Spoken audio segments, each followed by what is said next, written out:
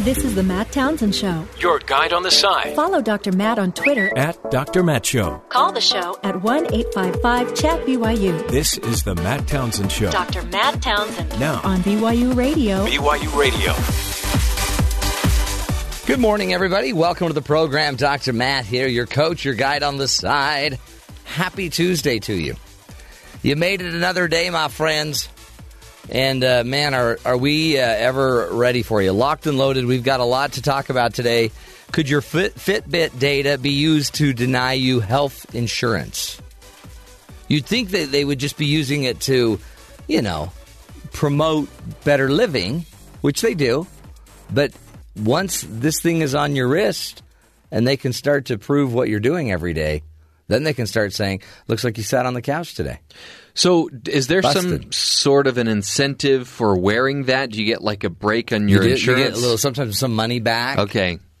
If you're in a health program. Some offices will supply you with the Fitbit in connection with your insurance, right? So that comes from your work who's also dealing with your insurance, and they'll look at it and like, then they'll bring in nutritionists, and they'll bring in all these other health experts to help coach, because if they can make the pool a lot healthier, then their fees go down.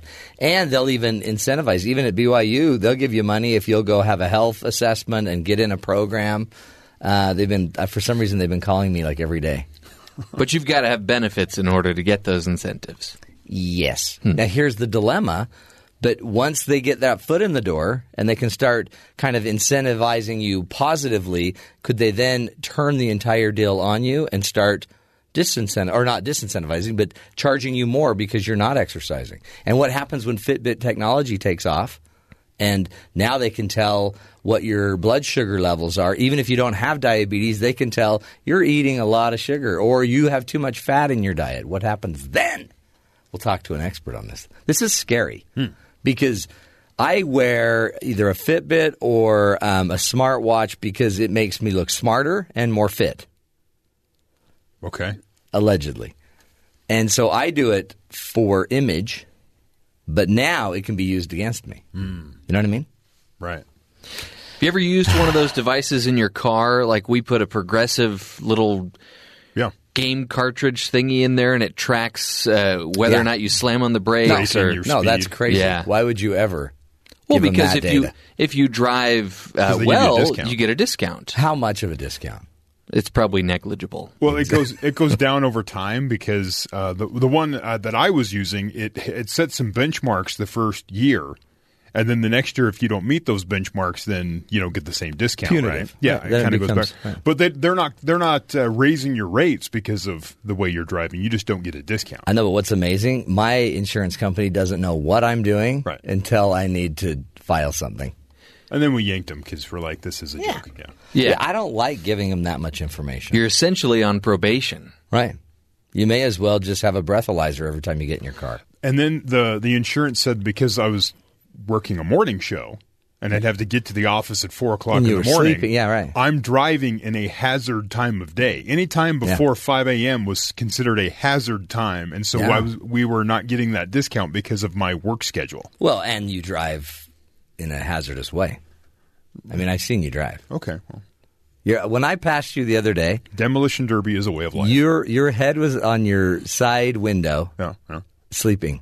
Well, you got to catch the sleep when you get the chance. That's why it's a hazard. So the hazard is anytime we're on the road.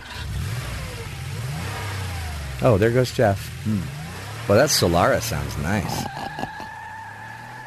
Oh, wow. It's burning out.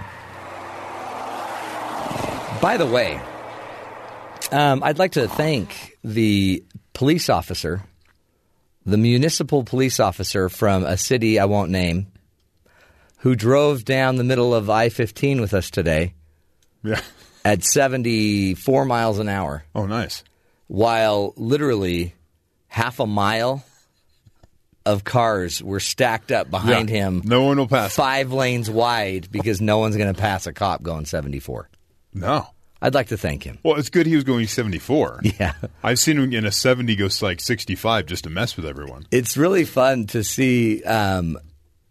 Maybe he was going 69. Is the speed limit 70? Yeah. Yeah, he was going 69.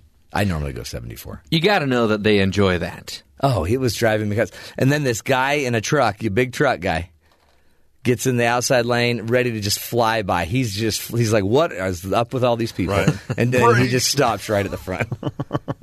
So thank Slam you, on the officer. brakes. Won't name any names. I had a neighbor who would, he was on the maintenance crew for some of the police cars.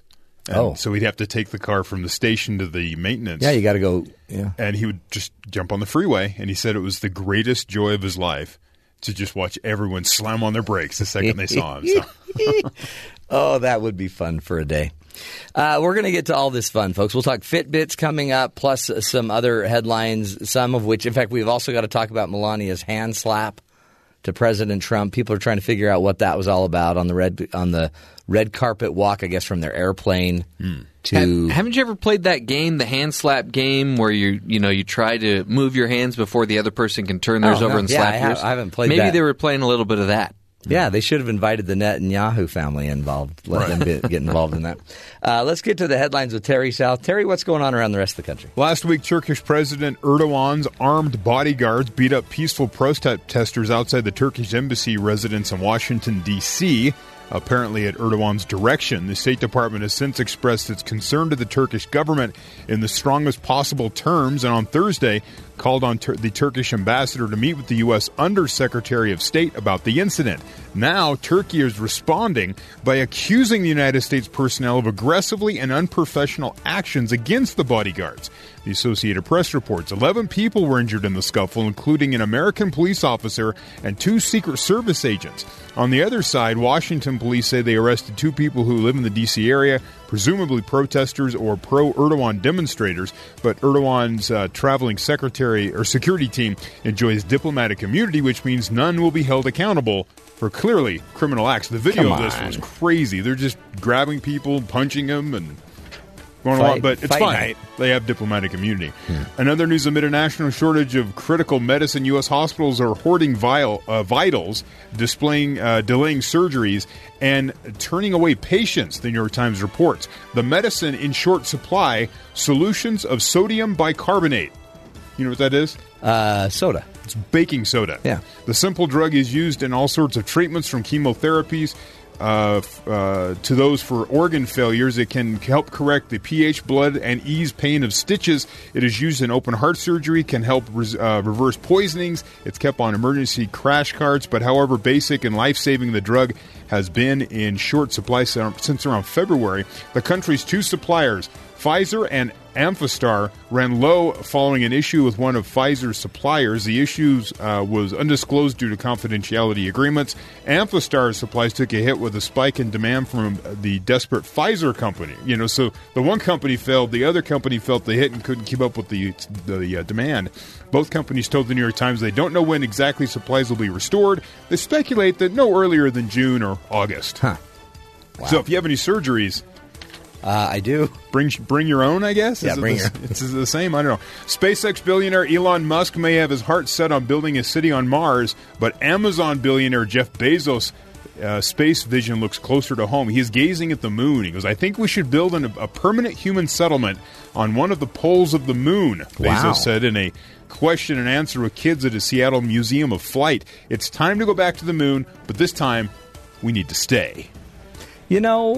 I don't know about that. You don't think that? We shouldn't go to the moon? Well, I don't mind, I guess, going to the moon. We have a hard time in our own settlements here on Earth. Right. I'm not sure we're ready as Earthlings to go start settling the intergalactic areas. It's the moon. Yeah. We're not talking Mars. It's right there. Again, we also have trouble getting our own trash.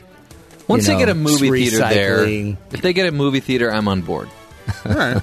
And finally, a drone flying around Petco Park during the San Diego Padres-Arizona Diamondbacks game Sunday crashed into the stands. Ooh. Fox Sports showed the video of the rogue drone moving around the Major League Baseball stadium. It eventually crashed next to a man sitting in a seat located in the upper deck. The game announcers can be heard saying that the drone appeared to be illegally flying in the ballpark. The Padres recently passed a new set of drone flying regulations to improve safety. Drone operators who endanger people or property can face a $1,000 fine and federal or local prosecution. The FAA is investigating. By the way, the Padres beat the Diamondbacks. Wow. Hey, I'm all for that. The drone thing, that's scary. There's like 4 blades on those things. It's like a salad shooter. They just once it relaxed the lands on you. rules so that private citizens don't have to register. Looks like everybody was okay. Okay. Well, yeah. It's So what do you do with a drone that illegally lands in your lap? Boom. take it home. I guess you just want a drone. Yeah. Yeah, but you still need the controller. You know what? can buy Wouldn't you be ecstatic? I mean, it's great to catch a baseball at a game, but to catch a drone? Yeah. How many other people can say they've done that at a baseball game? Not very many. That guy. How was the game? Well, great. I lost a finger with the drone thing, but Totally worth it, I though. got to keep the drone. You know, it's really a big deal. You can't even go to a game anymore because you're afraid people are falling off of the higher levels of the concourses It now. happened at Wrigley in Chicago, yeah. Now, why is that happening? I think it's the beer.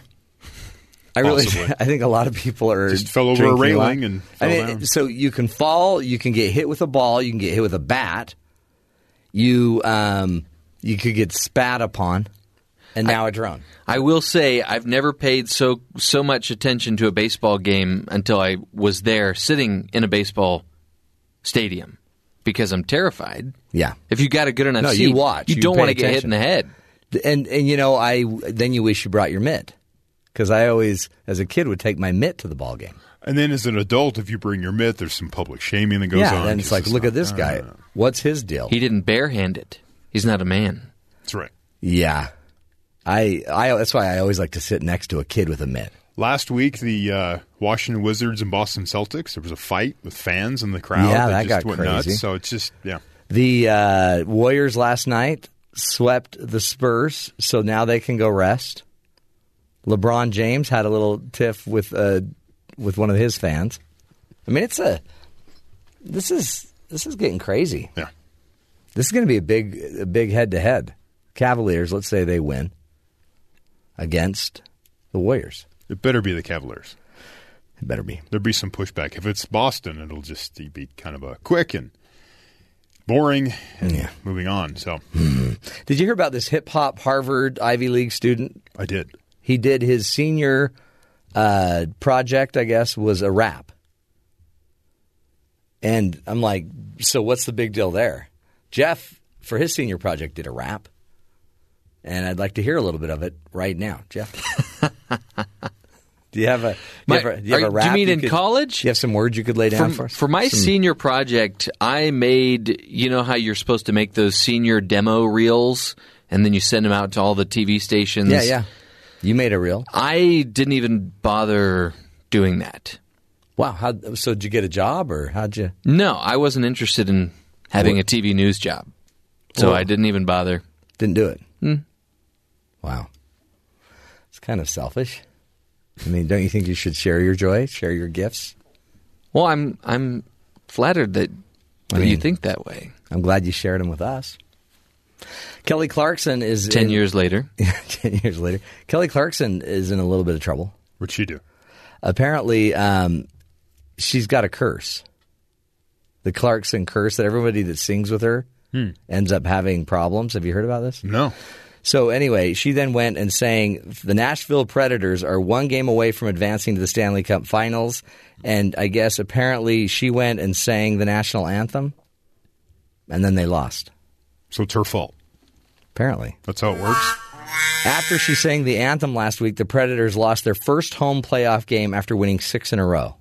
Was it a coincidence, or was it the Kelly Clarkson curse? Many are saying it's the curse. People who don't like Kelly Clarkson. Yeah, I love her songs. She's going to The Voice. Why? I don't know, because they're reviving American Idol on ABC. Okay. And so people are like, oh, so why wouldn't she go there? Well, because she's going to go She's work gonna for go The to Voice.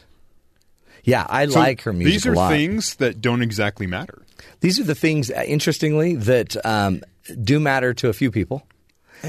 And, I mean, it matters to the Predators. Does it? But maybe it was a lack of defense. Maybe that usually. See? Yeah. Kelly Clarkson! See, there you Somebody's really mad about Kelly. You got to love her music. You know, she kind of screams, and yet it's beautiful. So, oh, it's so good, folks. Up next, we're going to be talking Fitbits. Everybody, you're starting to get them, you need them, then you can count your steps, but eventually will people be counting all this information against you when it comes to your health insurance premiums? Stick with us. Interesting insight up next. This is the Matt Townsend Show, helping you live longer.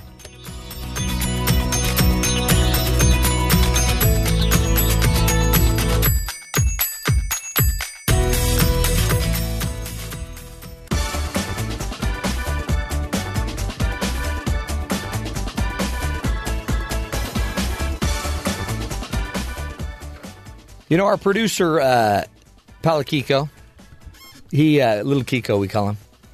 Little Kiko just got a new Fitbit. And he wears it around, and he's kind of bragging about how many steps he's taking every day. And we all joke about it. We all have some device that we use to track our health. But the cool thing about his Fitbit is it tracks resting heart rate, how many calories he's burning, obviously, even the quality of his sleep. But should his Fitbit data be used to deny him health care insurance?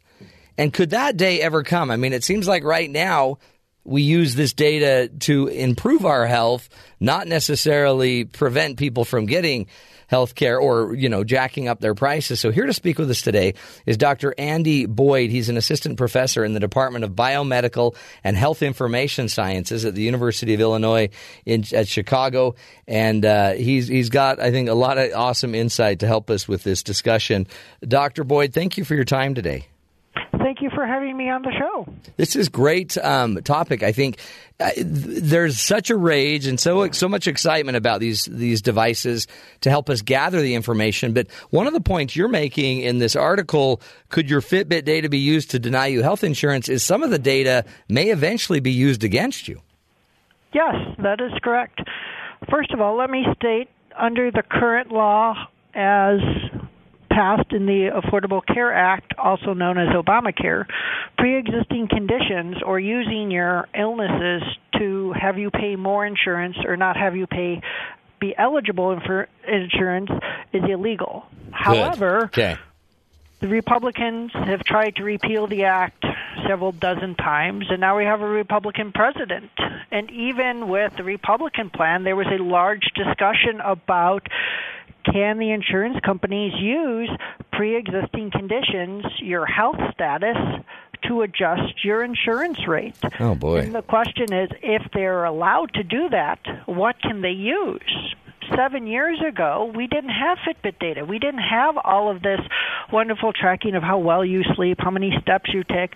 All of this technology was much more expensive. It wasn't widespread consumer. And so if the pre-existing condition clause is passed or is repealed, is this data going to be used by your insurance company? I mean, it would be very tempting at low cost. No, absolutely. Well, and what scares me is who's pushing more and more data collection aren't even necessarily the insurance companies, it doesn't sound like, but just data companies like Qualcomm.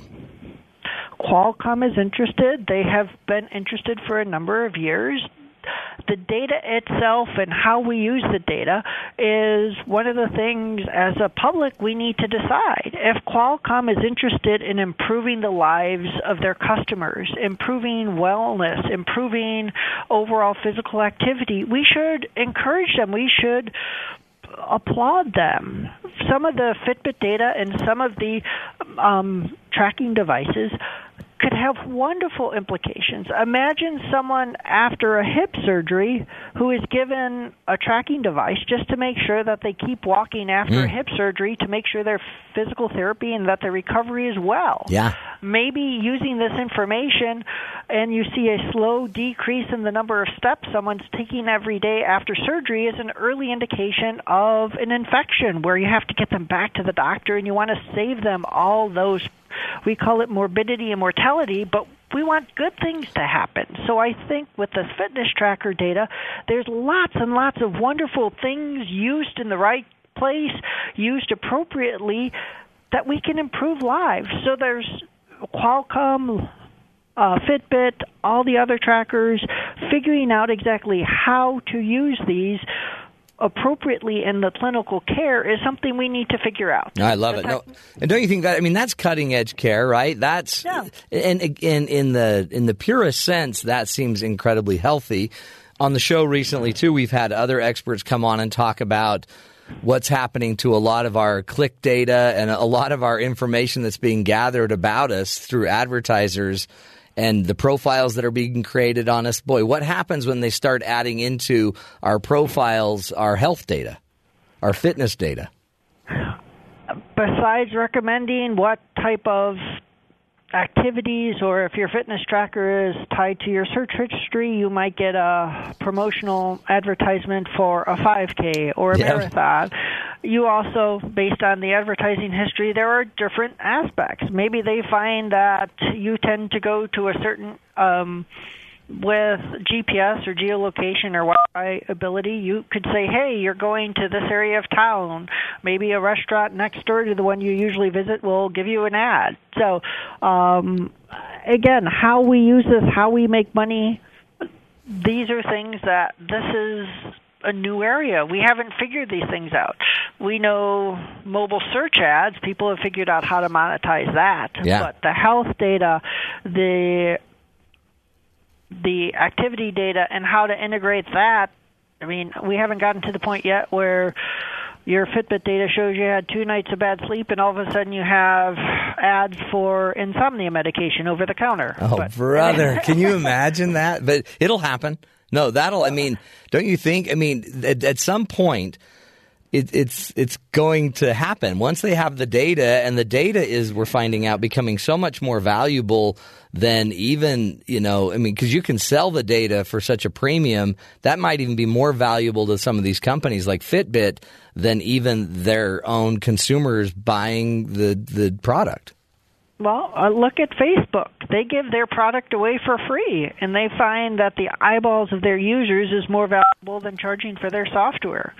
If we do end up having a case where the activity trackers in general are given away for free, or, for example, the Qualcomm United Healthcare, they were willing to pay you up to $1,500 in health savings account money to have you wear the Fitbit and try to reach activity goals. Wow. So you got a free Fitbit plus money in order to try to be healthy. And their primary purpose of that was was to increase your number of steps, decrease your overall cost for health insurance. But again, what are they going to do with the data on the back end side after they've collected all of this? Can they turn around and think the other way? Now that we have the risk profiles of individuals, meaning are you a high risk? Are you going to cost us lots of information, or low risk? How long do they need to have your Fitbit data?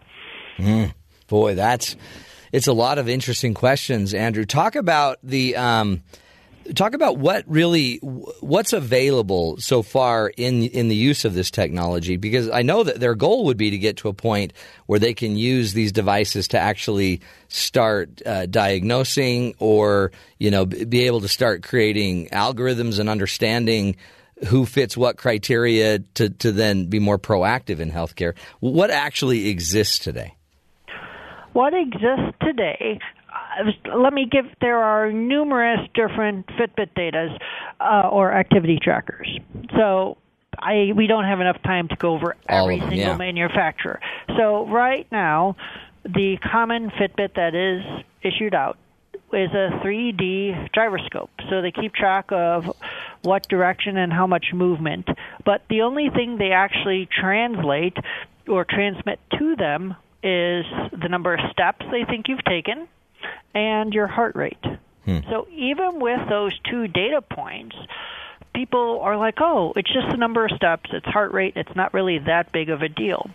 One of the things people don't realize about heart rate is your overall stability or instability of heart rate can be a surrogate about how healthy you are. People don't have a flat heart rate of like 60 beats per minute every single day of their life. It goes up a little bit, you get excited.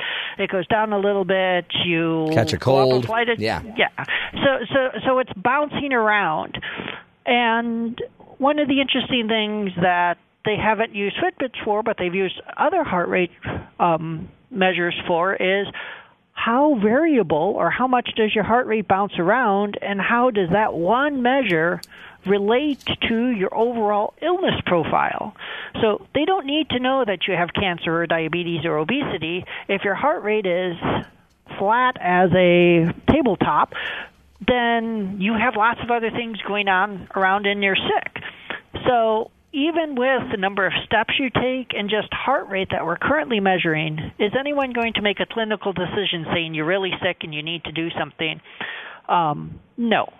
Can an insurance company or other people use this information to say, you know what, based on our understanding of physiology, you're likely to be a higher risk?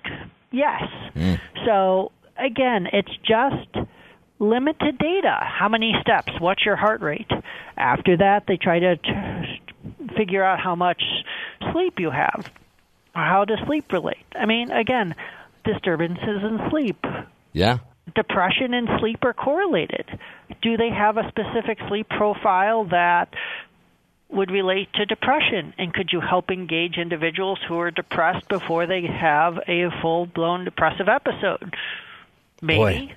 If not, then will the insurance companies use it to say, ooh, you have depression, which will increase your overall risk of illness, and we're going to increase your rates. Yeah. So the information by itself is not necessarily a good thing or a bad thing. It's how the companies use it. No, I think and that's a challenge. Yeah, exactly. And we'll take a break in a bit and come back and talk about how they use it. Before we go to break, one of the things that you brought up in your article is, I mean, where this goes in the future is, I mean, your article, it's so great at talking about the fact that it also can eventually maybe start analyzing voice patterns, speech patterns, to pick up neurological disorders. It could even eye tracking software could measure cognitive understanding. I mean, there's a lot of I just was in the hospital with a gallbladder problem, but I'm sitting there thinking, boy, if they could leave and somehow just have a test that I could take on an app, and the Fitbit could send me the message that I need to go take this thing on just the communication ability would be, I think, impressive. But you were also talking about what's it called? Like a contest, or that Qualcomm is putting together a competition for innovators, developers to create other programs or products. Do you remember mentioning that in your article? Talk about that competition they put together. So if your audience is familiar with the original Star Trek, the tricorder, the idea that a little handheld device could diagnose you without the presence of a doctor, or a doctor with a handheld device could diagnose even better. And the reason they did this in Star Trek was you're on a ship in the middle, millions and millions of miles away. You're not going to have all the expert medical care on the ship with you. So the Qualcomm Prize was a competition where they wanted companies and innovators, just like they had the X Prize for the first private spaceship that could go up into space and back down twice within 24 hours, they had an X Prize for the tricorder. So they have 2 finalists now that can diagnose. The challenge was 12 clinical diagnoses that the device can measure, as well as the 13th, the absence of disease. And sometime this quarter, before the end of the summer, they're supposed to announce which one of the 2 finalists were able to build a device that, we're not talking about diagnosing the hundreds of thousands of diseases and illness, but the question is, how can you diagnose the presence of certain common diseases with just a handheld device? Is it heart rate? Is it steps? Is it temperature? Is it respiratory rate? Amazing. I don't know what they have not revealed who the 2 finalists are, but there was just like with the, I believe it was Virgin Galactic. Of course, they're involved. The ones who were able to successfully launch the plane up twice in 24 hours. The question is, who is is it going to be Qualcomm? Is it going to be another group of innovators who are able to take just a handheld device with a couple of sensors or even without sensors and be able to diagnose? So it was aspirational, but the idea behind this was to get lots of people excited, get innovators to say, ooh, let's go after this really big prize. And obviously they have two people that they're trying, or two companies, probably teams of individuals. These projects are large enough where it's not just one person. Which one are they going to announce? And I look forward to the announcement. I have not seen the announcement come across. The deadline keeps changing, so what I'm assuming is they're just trying to refine the expectations or figure it out. Maybe it's a tie. I don't know. Well, and then imagine that you have the device that you could also just keep uploading new data, new information, new diagnoses. Then all of a sudden the school nurse could afford maybe a device like this, or the school district could afford it. And then, I mean, you don't have to diagnose everything, but if we could diagnose, I don't know, a common cold or other issues, eating issues, lack of healthy eating styles or whatever. I mean, just giving us more information. But we'll take a break, come back, speak more with Dr. Andrew Boyd. The problem won't be maybe the ability to do all of this. The problem is going to be, how do we lead it? How do we manage it? What policies do we make? We'll come back, talk policy, and how we make sure that our data is protected and that it's not used punitively against us. Stick with us. This is the Matt Townsend Show, helping you live longer, healthier, happier lives. We'll be back.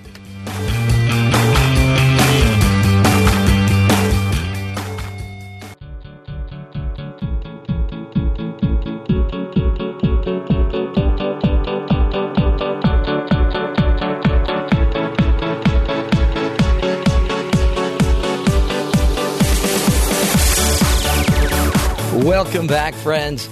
Do you have a Fitbit or a smartwatch that is tracking your health? Well, if so, you got to be listening up. Joining us is Dr. Andy Boyd. He's an assistant professor in the Department of Biomedical and Health and Information Sciences at the University of Illinois at Chicago.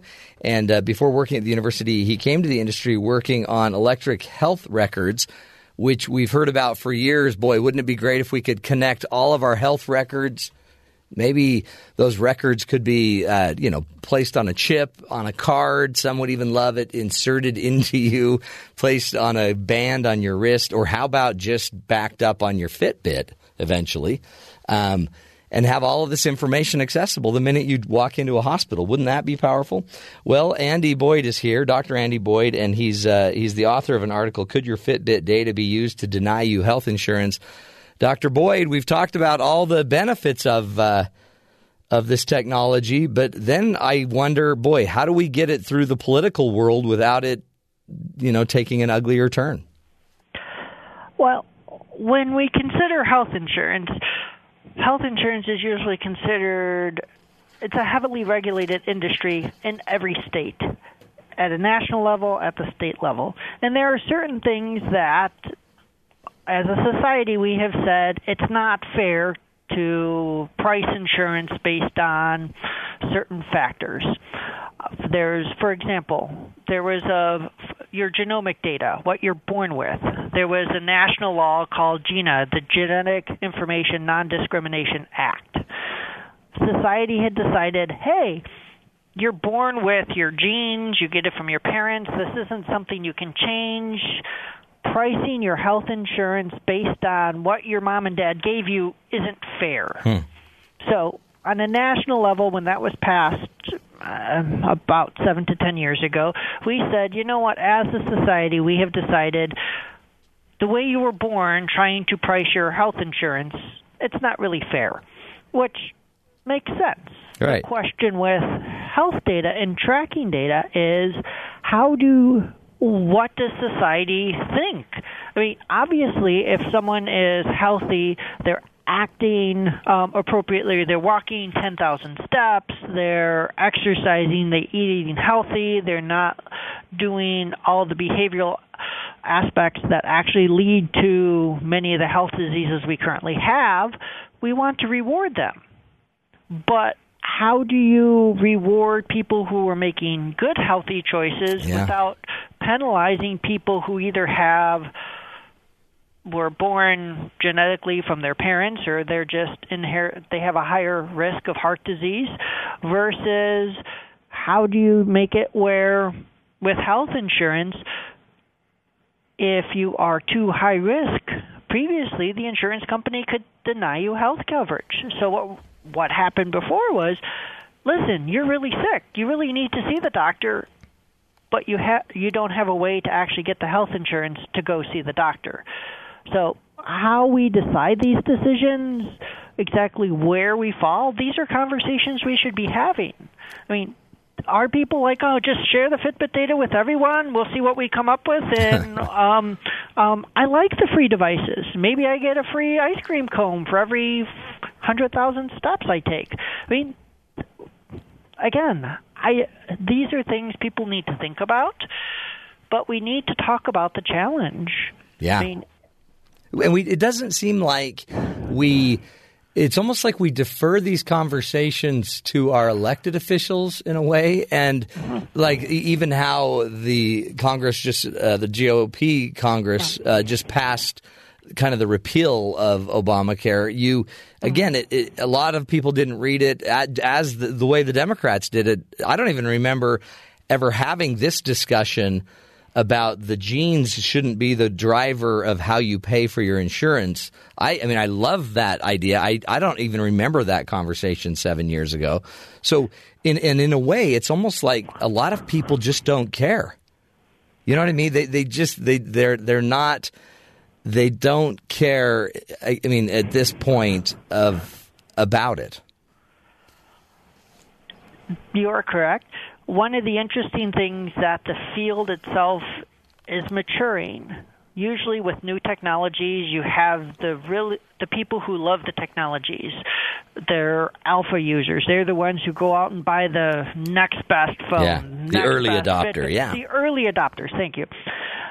You have those individuals, and they will go out and buy the most expensive, the fanciest device, and they tend to be less concerned about their privacy and the data implications than everyone else in the society. If you look at what's happened over the last year or so, many of these activity trackers have either gone out of business, they've been purchased, or their overall sales are starting to level off or decline. So they can't be a business just living off of early adopters.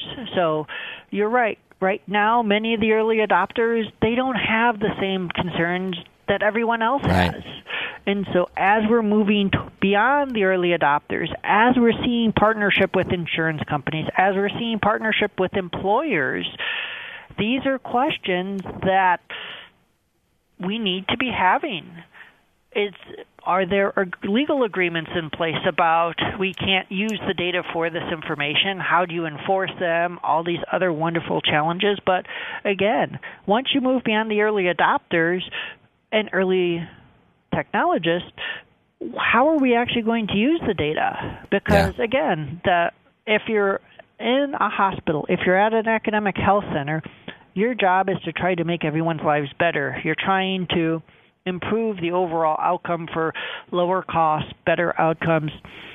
But who's driving it? If we're all partnering with the insurance companies want you healthy too, but they also have to return a profit to your shareholders. Right. So how do you balance these competing interests, and how are people going to use the data? I've even had just a friend of mine that's a dermatologist, has a local office here in Utah, and I don't know, maybe has 30 employees, 20 employees. He bought every one of his employees a Fitbit. He actually bought me one because he thought I needed it. And no, he bought smartphones or smartwatches. And he bought them for everybody, and he did it really as a gesture like you're talking about, wanting to promote health and everything. But then we've even had conversations about the fact that sometimes you even have to be careful how you push challenges like, hey, let's have a contest and everybody has to show their Fitbit data to prove how many steps you've taken, and whoever's taken them. I mean, you have to, there's kind of an ethics side to this too, right? I mean, this is personal information, personal data, and again, there's some nuance to it. There is nuance, and obviously with a small dermatology office with 20 people, he has a personal relationship with each person. Right. And if he gave them the device, the person would then be sharing the data with the activity tracker company or the smartwatch manufacturer. He is not going to sit there and say, you know what, I can only employ 18 of you. I'm going to use this Fitbit tracker in order to get rid of 2 of you. Stacy, you got to walk more. Yeah, you can't. Yeah, you can't be punitive. Well, so the point, though, is when you're dealing with 10,000 people, when you're dealing with thousands of people or millions of people with this activity tracker, and you have to decide who are, out of a million people, who are the 1,000 people you're going to not enroll next year in your insurance program because you're losing money on them. Fitbit data or activity tracker data would be a way to say, hey, you're at the bottom 1% or fraction of a percent of all insurance. You're a bad risk. We don't need to insure you. So, Andy, where you keep saying we need to have these conversations. I guess one way to do it is like writing the article that you did that gets everybody asking. But are these the conversations that biomedical and health information scientists are talking about? Are they bringing these things up? Where do these conversations take place that matter? There are a number of different venues. Within the field of biomedical and health informatics, there is a whole area of ethics and legal implications. So I have published a few articles. There are people who dedicate their whole lives to the ethical and legal implications of electronic health data. There are a number of different centers who have dedicated to this.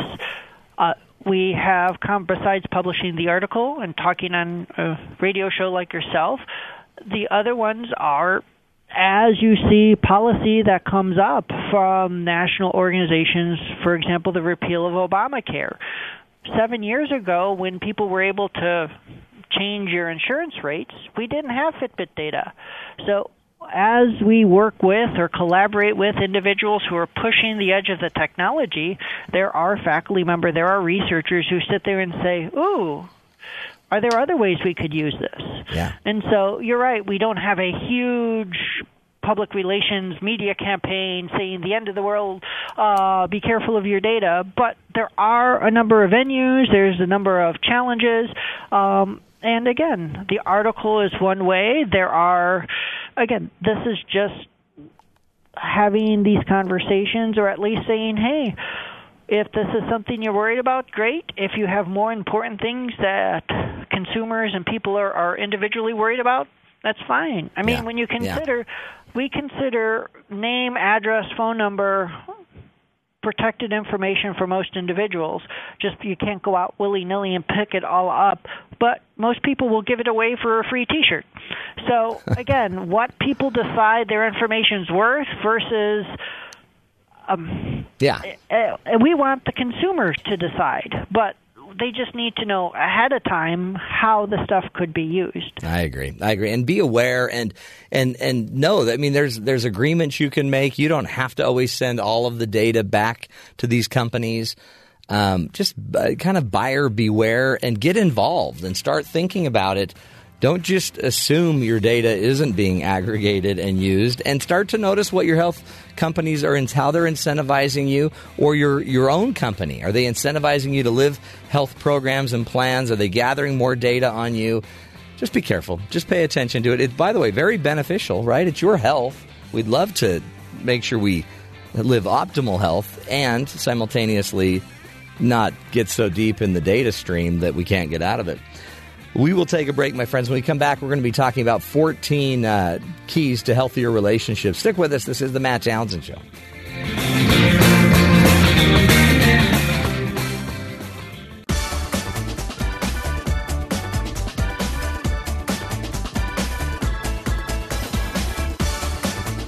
Welcome back. You know, as we are on the show, we're always trying to give you more and more ideas to live healthier, happier lives. The Fitbit is one way. Another one is there's signs of healthy relationships. I had a client come up that wants to create an app on your Fitbit to determine if your heart rate goes up and it hears certain volume in your voice, then it would start sending you cues or tools to help you communicate better. Interesting. Because it might be a sign you're arguing with your spouse. But you have other signs, Terry, that you've been looking to improve your marriage. Time magazine had this post, 14 signs you're in a healthy relationship. Sometimes you read these things, they're kind of gimmicky. Or is it real information? Is this useful information? So I want to run it by you. Okay. So a sign that you're in a healthy relationship. Yes. You speak your mind to your spouse. That's a great sign. Now, unless you're a jerk. So I would say if both of you speak your mind, you're probably in a healthy relationship. What about the idea of no topic being off limits? That's probably a great sign. Okay. I mean, because you shouldn't have, right? In a healthy, loving relationship, everything's free game. Especially your work or lack thereof. What? Your problems should always be addressed. You're not talking like me not specifically. you. Yeah, you, okay. the general you. Whew, that was close. Yeah. You have your own space. Yeah. I mean, I call that the restroom. Okay. The bathrooms but you should have a place that you feel like is yours in the home. I had a neighbor, his wife. Oh, the neighbor? She was home. Okay. She's a homemaker, home with the kids. She decided she needed a break. She went to Disneyland with her sister. Okay. That's fine. Yeah. But we kind of need to, it almost sounds like she made that decision unilaterally. Well, she just said, I need a break. I'd like to do this. What do you think? Let's He do said, it together. sure, do it. Yeah. He has, he likes watching NBA basketball. There you go. He has, him and some friends all get in and have tickets. So he goes and does his thing. Mm-hmm. That's great. I worry when you take separate vacations. Right. That worries me a little bit. Because if sometimes if it's too easy to not be together. Right. Well, it seems really healthy, the situation. Yeah. And that she just needed to go. That's so it. He had the kids for a You week. just sit there and you smile and say, babe, whatever. No problem. You go. I love you. That's healthy. My son and I were camping. Yeah. My wife had a spa situation set up with her sister. Pretty. That's a perfect. I came home early situation. so she could go take that. And then I was gone. She ate sushi, which is perfect. I'm not a real big fan of sushi. Oh, that's great. I enjoy my food cooked. So she did that. Healthy. I think that's totally healthy. Totally healthy. Did you see all the notes Jeff's taken over? Yeah, I know. He's really? A lot of notes. It's like he's learning new information. He's now preparing to go on a vacation. So there's two. Okay, those are great. We'll have more throughout the show. As the show goes on. Signs of a healthy relationship. Good stuff. We will take a break, folks. When we come back, we're going to continue the journey. More tools, information, and note-taking. On a chalkboard. Doing what we can to help you live longer, love stronger, lead healthier, happier lives. Stick with us.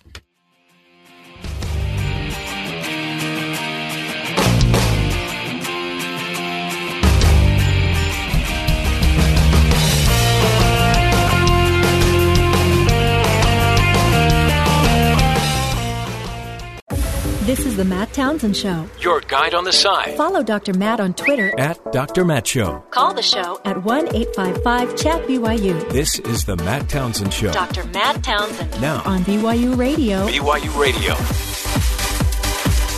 Welcome back, friends, to the Matt Townsend Show. You know, sad news about the passing of Roger Moore, and started a conversation that I'm not sure will ever end between my co-hosts here. Terry South, Jeffrey Simpson, now have just gone Bonderific on me. Really? Quoting every show, naming everyone.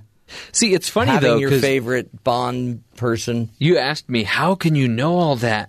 And I said, yeah, but you've seen all those films. And you said, oh, yeah, I've seen all of them. I've seen all of them. But I haven't. I could not list 5 Bond movies. I'll bring you my box set that I have. You have a box set, do you? Yeah. Okay, so what's your favorite James Bond film, Terry? I think I've watched... What You Only Live Twice. For some reason, that one always just interested me, the way that he's like assassinated within the first 30 seconds and then he's like alive. There's this whole plot of how they're faking his death, and for some reason that intrigued me, and I watched it. My father and I would watch the ABC movie night of the week or whatever, and they always just ran James Bond movies. Yeah, so we'd sit and watch them. My dad recorded them. We still have all the VHS tapes. Do you remember in my they were dad's all house. clean? It was cleaned up. They cleaned them up, and then I saw one that wasn't edited, and I'm like, whoa, that's that a little guy's different. Bond's kind of dirty. Yeah. They always have some kind of a Thanksgiving Bond marathon, too, where you can just watch all of them. Oh, really? Oh, yeah. It's interesting, too. I was sad. I'm like, Sir Roger Moore passes away. I can't believe it. That's sad. And Jeff's like, well, he was 89. Yeah. I mean, it's a good point. Like, he's old. At some point. That's old. I mean, at some point, we got to let these people die. Sean Connery's still alive. Is he? His film Goldfinger's probably my favorite. Well, that's, but it's because you like to be painted. You like body paint. Anywho. We probably shouldn't. Let's not go there. Remember when he came in all green? Yeah. That was weird. A little over the top for St. Patrick's Day. Not quite gold. Yeah. Okay, what about favorite Roger Moore James Bond movie? I don't know any. I don't know any names. See, I watch them all. I mean, I have the box set, so I'll just look at it and go, well, let's do this one. But there isn't one that just jumps out. I like the one where he kind of sails off into the sunset with the Bond girl. I like that one. Okay. Well, hey, whichever way you like it. I mean, it seems like in the end, my favorites were the ones where he gets to just like go on a trip with a Bond girl at the end. That's every single one of them. Oh, really? Yes. Okay. See, so I like those. You can watch Thunderball and then watch the same story almost and Never Say Never Again. And kind of see how Roger Moore and then Sean Connery play kind of that same we're going to move on. Script with a little bit of change because here and there. This is, again, you guys will go Bond all day. Well, I'll just say that my favorite Roger Moore James Bond film was The Spy Who Loved Me. Again, if you've got a great Bond villain, it's a great Bond movie. Yeah. And this one has Jaws, the guy with the metal teeth. Oh, that guy was freaky. Yeah. Then he shows up in Moonraker. Which again, but then he's a good guy by that point, well, right? He's a bad guy, then he kind of changes, has a turn of heart. We're going to move on. But then there's space stations and space shuttles before the space shuttle was really out. It's I thought kind you of a guys weird just sci-fi liked. thing. I thought you liked superheroes. The Man with the Golden Gun is cool. There's a stunt in there where they flip a car over a canal. That's crazy. Well, because Sauron was in that, right? Yeah. From Lord of the Rings. You'll hear more of this talk on Screen Cleaning on Friday. You guys can carry this conversation on Screen Cleaning. Doesn't that kind of go against the whole premise of the show? This show? No, Screen Cleaning. I don't know what the premise of Screen Cleaning is. You don't even know what the name of it is half the time. It's called Screen Cleaning. Yeah, it's a great show. It's clean screens. It's the final hour of the week of this show. You've got the emphasis in the wrong place. Screen cleaning. It's like spring cleaning or spring. Well, now you're making me second guess myself. Well, okay, so you're good. We're all good. Just tune in. Branding, it's important. Just tune in on Fridays, 11 Eastern Time, 9 Mountain Time, and you can listen to the joys of screen cleaning. By the way, I don't know if I should be watching this music video. Okay, yeah, turn that off. Yeah, they're all. We've got a lot to talk about too. In a bit, we're going to talk about how poverty. Is it possible that being poor changes your brain? Well, we have researchers that'll be joining us that say, yeah, it does. It impacts your decision making because poverty causes a lot of stress, and when you have a lot of stress, you don't get into the executive functioning areas of your brain as much. Which tend to make worse decisions. So they're going to show how they are actually charting that you can train and teach people to make better decisions and really pull people out of poverty. It's a pretty powerful lesson, I think, for all of us, which also might help us maybe judge people less that are stuck in poverty, that are troubled by poverty, and And really, all of us, we've got to figure out how to eliminate it, and that's the way we do it. One way is starting with how we use our brains. So we'll get to that coming up, plus, of course, some headlines. We have some interesting news from the animal kingdom. Because, animals running amok, bears honking horns, geese attacking. Plus, we'll get to we'll fill you in on a little pizza caper coming up. That as well. So let's first get to the headlines with Terry South. Terry, what's going on around the rest of the country? On Monday, the Supreme Court ruled that gerrymandering of 2 North Carolina congressional district maps was done on racial grounds to yield a Republican advantage and was thus unconstitutional. The court ruled 8-0 to strike down the District 1 map, 5-3 to struck down the District 12 map in North Carolina. Justices Samuel Alito, Chief Justice John Roberts, and Justice Anthony Kennedy dissented from the latter ruling, CNN reports. Clarence Thomas joined the court's liberals on District 12, while Neil Gorsuch did not participate because the case was argued before he was confirmed to the court. Republicans have been accused of drawing districts to illegally concentrate black voters who are typically liberal and consequently making the surrounding districts more conservative. This is all from USA Today. So the Supreme Court made that decision. 2 Atlanta area middle school teachers have been dismissed of their duties after an 8th grader with attention deficit hyperactivity disorder received the most likely to not pay attention award after earlier this week at a school assembly. Nicole Edwards' 14-year-old daughter received the award as part of the Spirit Week activities at Memorial Middle School, located 25 miles east of Atlanta. The public school district superintendent, Richard Autry, was subsequently notified by the parent. The teachers who handed out the award will not be back at the school. They're not going to be employed by the school district. The mom said her goal was to make sure that this horrible event never happens to another kid. As a parent, it's my job to protect my child from being humiliated and bullied, especially when the bully is her teacher. The most likely not to pay attention award for a kid with ADHD. Not a good move by those teachers. Not a good move. And finally, some sad news. Zack Snyder, director of Batman v Superman, Dawn of Justice, and the upcoming Justice League movie, tells The Hollywood Reporter he is stepping away from the Justice League movie, which is in post-production, in order to deal with the sudden death of his daughter. Stepping in to shepherd the movie, though, is through the post and shooting some more scenes, is actually a man by the name of Joss Whedon, who did the Avengers movies. Okay. Right, and Buffy the Vampire Slayer. So there was some concern. Zack Snyder's daughter committed suicide. She was 20-something years old recently, and they've been trying to work their way through it. He thought he could help him work through that by diving into his work. Getting into work. But distracting himself, but his family needs him, his kids need him, he needs to put his focus there. Then there's concern about the movie. Yeah, who cares? What's going to happen to the movie? Take care of this guy. He brings in the guy that made the Avengers what it was. That's cool. So he's going, and that's cool that the guy's stepping in, able to pick it up for him. Right, he'll step in, and sometimes you just need a hand. It'll be good. It's good. So families taken care of, movies taken care of. Life still happens, doesn't it? Well, and Joss Whedon, isn't he going to be doing the Batgirl movie? Yes. So that makes sense that they would involve him in this project. Speaking of Batgirl movies, Pizza Hut worker. See, it doesn't really tie in that way, Matt. But good job. Pizza Hut worker pepper sprayed a coworker in a dispute over some toppings.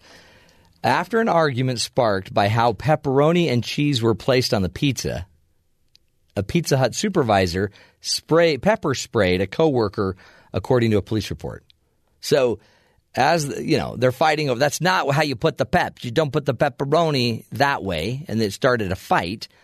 Sandy Springs police have issued a warrant for the arrest of Anderson Ramon Lewis for disorderly conduct. The pepper spray was discharged in the direction of the female victim's face, but police said it didn't seriously harm her as it only landed on her arm. Well, pepper spray on the arm can hurt too, I guess. Witnesses told police that 2 employees had a verbal altercation that ended with Lewis using pepper spray. Police said witnesses told them that Lewis initially confronted the victim about the placement of pizza ingredients before telling her that she needed to go home or get fired. She responded by telling Lewis that he wasn't her manager. Bada boom, bada bing. It got ugly. Police said the general manager attempted to separate the two, and told Lewis he needed to leave. Lewis left but came back and continued to provoke the victim. That's when Lewis discharged the pepper spray at the victim and in front of the general manager, and it got ugly. Okay. Before Lewis left the store again, he wrote his address on a paper napkin, slammed it down on the counter, and said if the victim wanted a fight, that's where she could find him. Wow. He then threw trays of pizza dough and dough on the floor before leaving. It's interesting how he could have so much respect for the process and then just throw everything all over the floor. Yeah. Yeah. That, by the way, all was not lost because that was where they invented a new pizza that day called the extra peppery pepperoni. It's a lot of people don't like it. Kind of burns the tongue a little bit. Yeah. Luckily, he wasn't using the anchovy spray. You know, we actually have audio from the from the video, like the security video. Oh, you got security. So the video. audio is not the best. It's not, but you know, it's because it's pulled from the video. Here it is. This is TV radio. Yeah. No! You're placing those peps all wrong. Whatever. How many times have we talked about this? If you can't respect the art of pep placement, then maybe you should just go home. You're not the boss of me, Andy. Hey, what is going on in here? Do you two want to be separated? Andy started it. Well, she wasn't following pep placement protocol. You're supposed to place it in a circular motion, not just throw the peps on the pizza willy-nilly. Andy, I know you're passionate about pizza, but this is the third time we've had this conversation. If you want to make it in this business, you've got to lead with compassion. Now, I think you better call it a day and go home. See, I told you were out of line. Oh, I see. But once I spray you with this bell pepper spray, you won't see. Ah, it's all over my arm. Just consider yourself lucky I didn't use the anchovy spray. Now, if you want to fight, here's my address. Just don't come after 8 o'clock at night because my mom likes to turn in early. So he lives with his mom. Yeah. Boy, I didn't know that they have a little metal ball in the pepper spray can. Well, it sounded like it was bell pepper spray. Yeah, that would be good. That would be great. I think they use it on the pizzas when they run out of the bell peppers. It sounds like the whole management team, they're about 18. That one manager seems a little spitty. Yeah. I'm not sure that I don't think I want pizza anymore. That's why we left the name of the pizza place out. To protect them and also so that you would never know. Boy. Well, okay. That's good audio. I think I'd fire all of them. Even that manager. I'd fire every last one of them. I don't know any teenagers that are that passionate about their pizza job. No, really. And I didn't know that there was a certain way that you have to. I did not know of the circular motion that you've got to put the peps on. And I didn't know pep was short for pepperoni. It's biz lingo. Yeah. Boy. Never worked in the pizza biz. Just probably supported 3 of them. Made a lot of people rich. We're going to take a break, my friends. When we come back, we're going to talk about poverty. Does it change your brain? Think about it. If you were living in poverty, do you think it would alter how your brain works over time? Well, we have some research that says it does. Stick with us. This is the Matt Townsend Show, helping you be the good in the world.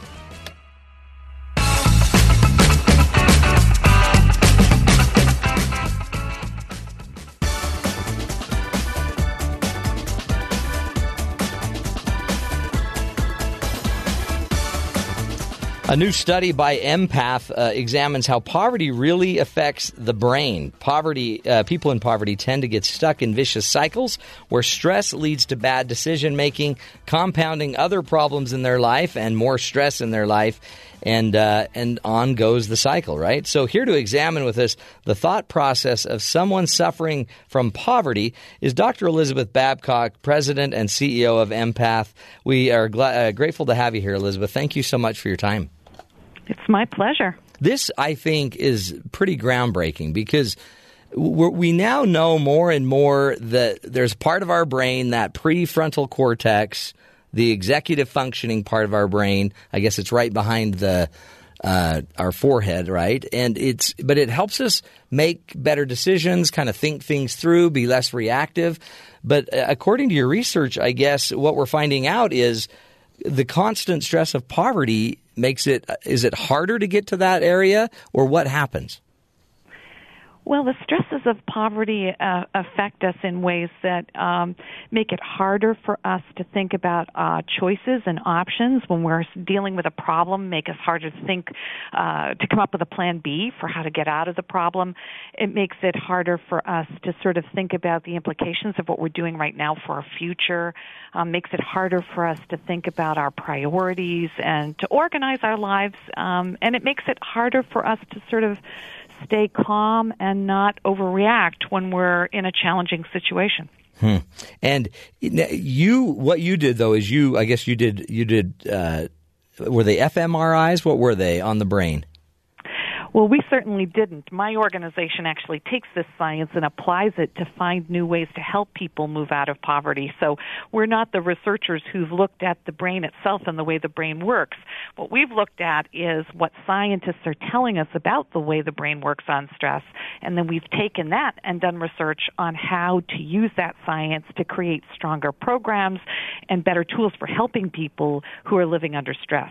And the data it's pretty mind-blowing. I mean, you've been able to improve this executive functioning and the ability to get into that part of the brain and in turn, make better plans, make, more adjustments to be able to get out of these situations. Talk about the data and what you've been able to do in some of your trials. Well, we've come up with new ways of what we call mentoring or coaching people who are living under the stresses of poverty or maybe violence or trauma, and in these coaching processes have been able to help people strengthen their own planning and decision making and set their own goals in a more powerful way and follow through to achieve them. And at the same time, when those coaching practices are repeated over and over again over time, then what happens is we actually see the brain itself responding, and we think we're seeing real changes in the way that the brain functions, especially in children. So there's a sort of a twofer here that happens with this work. One is that the tools and approaches help people in real time sort of sort out and make better decisions, but then over time, if that process can be repeated, you can actually, we think, start to see changes in the way the brain itself is working. Amazing. And because it's so easy for people to just not understand why some are in poverty and some aren't. And there's a ton of data out there. But to all of a sudden think that it then creates stress, it creates more stressful lives, and then that impacts the brain, which impacts decision making, which then keeps people trapped. Yes. That concept is tragic. It's debilitating, and to know that for centuries this has been going on, really. Your organization, EMPath, stands for Economic Mobility Pathways. Did you initially start out just to improve the economic mobility of the more impoverished society? Yes. My organization's history goes back to the early 1820s, and we've been working to try to help low-income individuals move out of poverty for that time, for that long. But we have now new tools at our disposal that are just wonderfully exciting in what the power of what they can create, because we're building these new tools out of brand new science that's only been around, for a couple of decades, and new things are emerging every year about how the brain works under stress, and we can use those to create different ways of working.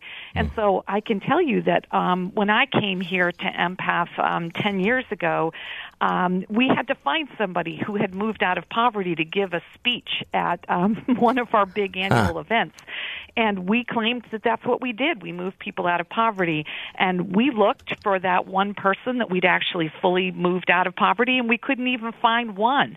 Wow. And now I can tell you that 10 years later, sort of employing these techniques, the folks who undergo coaching who start out making maybe as little as, well, on average, $11,000 a year, actually get to the place that they're over 3 years on average with us are actually making $23 an hour, or about $46,000 a year. And also folks that have no college education, in that same amount of time, 80% of them are going to have a new college level or post-secondary credential, and that's rates of college graduation that are 4 and 5 times higher than the community norms. So we know we're onto something really pretty spectacular. And because this is so intergenerational, I mean, you change one. You change, even if you just lighten the load and through the coaching change the child's life, you may have permanently removed an entire family out of poverty. Yeah, you're absolutely on to what is just most heartening and exciting about this. We had a dad of one of our participants actually go on Facebook congratulating his daughter with the progress that she'd made, and the way he worded it on his Facebook post was, Lorene, you have removed the family curse. Oh. I found that to be so powerful. And the way that we see it, of course, is especially in our impacts on children, because we can do tests of executive functioning, of the organizational skills of children and their ability to control their behavior, and we can do standardized tests of children, and even while they are homeless, even while they are still in highly stressful circumstances, 88% of them will have gains in their executive functioning scores. So that's a pretty amazing and really counterintuitive kind of set of results. While they're in the system. And then while they're still in shelter, And as they grow up, they can, imagine, I guess, is it over time if they keep maintaining or if they keep having new skills given to them, new practice, new, I guess, what's the name of it when with your neural pathways? Just formally, stronger neural pathways. Stronger neural pathways. Once they've done that enough, they can become the change in their own lives, being less reactive, making better skills. And by the way, still not having the money, but being able to start to stick to the other path out. Yeah. Well, what we know that's really also affirming about this work is the brain science tells us that the brain itself is coachable. The scientists call it plastic. That's right. You actually can improve the way the brain works well into adulthood. And in fact, we think we can make improvements just for indefinitely. But children are especially plastic. It's the time in our lives where the brain itself is geared to grow. And if we can introduce parents with better skills, better decision-making skills, and the kids can see the parents' behavior being modeled, if we can work with parents and kids together, that we really even more greatly impact the children. And it happens in a couple of ways, because you got to remember that it's stress that's causing these complications. And so when parents are making more money, whether their brains have changed or not, the stress levels are lowered, and that helps everybody, the kids and the parents. And if the parents' behavior is changing and they're making better decisions and they're better able to control their own impulses, then the kids are seeing that modeled, and that affects them as well. So you get this great twofer. You get the coaching that's going on and the decreases of stress, and that's really where the powerful virtuous cycles can happen. And I see this with my own clients, and my whole program has been basically doing a similar thing with couples, where when they don't know that the stress causes kind of the fight or flight amygdala firing, which keeps them out of the prefrontal cortex, when they don't know that they have another choice, and you start to show them that there's another choice, and then they start to do it enough that they create that pathway. I guess the powerful thing is it's just a little information, but it's information that finally can solve these systemic problems in their lives. Yes. You're absolutely right. Education is power. And what we know from various behavioral psychology literature is that just being aware of these effects can impact how people then think about themselves, and it can decrease the self-blaming, which adds to the stress. And people can say, oh, my gosh, no wonder why my head feels frozen. It's because I'm trying to do too much at once, or because I'm dealing with too much. And that in and of itself can lower the tension and help make people be in a place that they can improve their own lives, their decisions, their goals, and their achievement of goals over time. Well, and I'm assuming with the clarity also, they can better evaluate why they do what they do, why they react. I mean, some of what they might find out, too, is they just have anxiety. They have depression. They have ADHD. And now they can more clearly go start addressing more root cause issues that then can get medicated or treated or educated on. And slowly they start eating better, healing, growing, and all of a sudden holding down a job is more doable, which then leads to promotion. I mean, it's really power. True. It's really true. You know, we often say to people, getting out of poverty isn't one thing, right? It's not just your education or your health or your money and how you're managing your money or your personal relationships. It's a lot of things that have to sort of get clicking in order to have a person be able to really make that move out of poverty. And what's really great about this is that our ability to make wise decisions, our ability to be able to control our impulses, to persist and follow through on goals that are hard to achieve, sort out things, multitask, all of those things are executive functioning skills.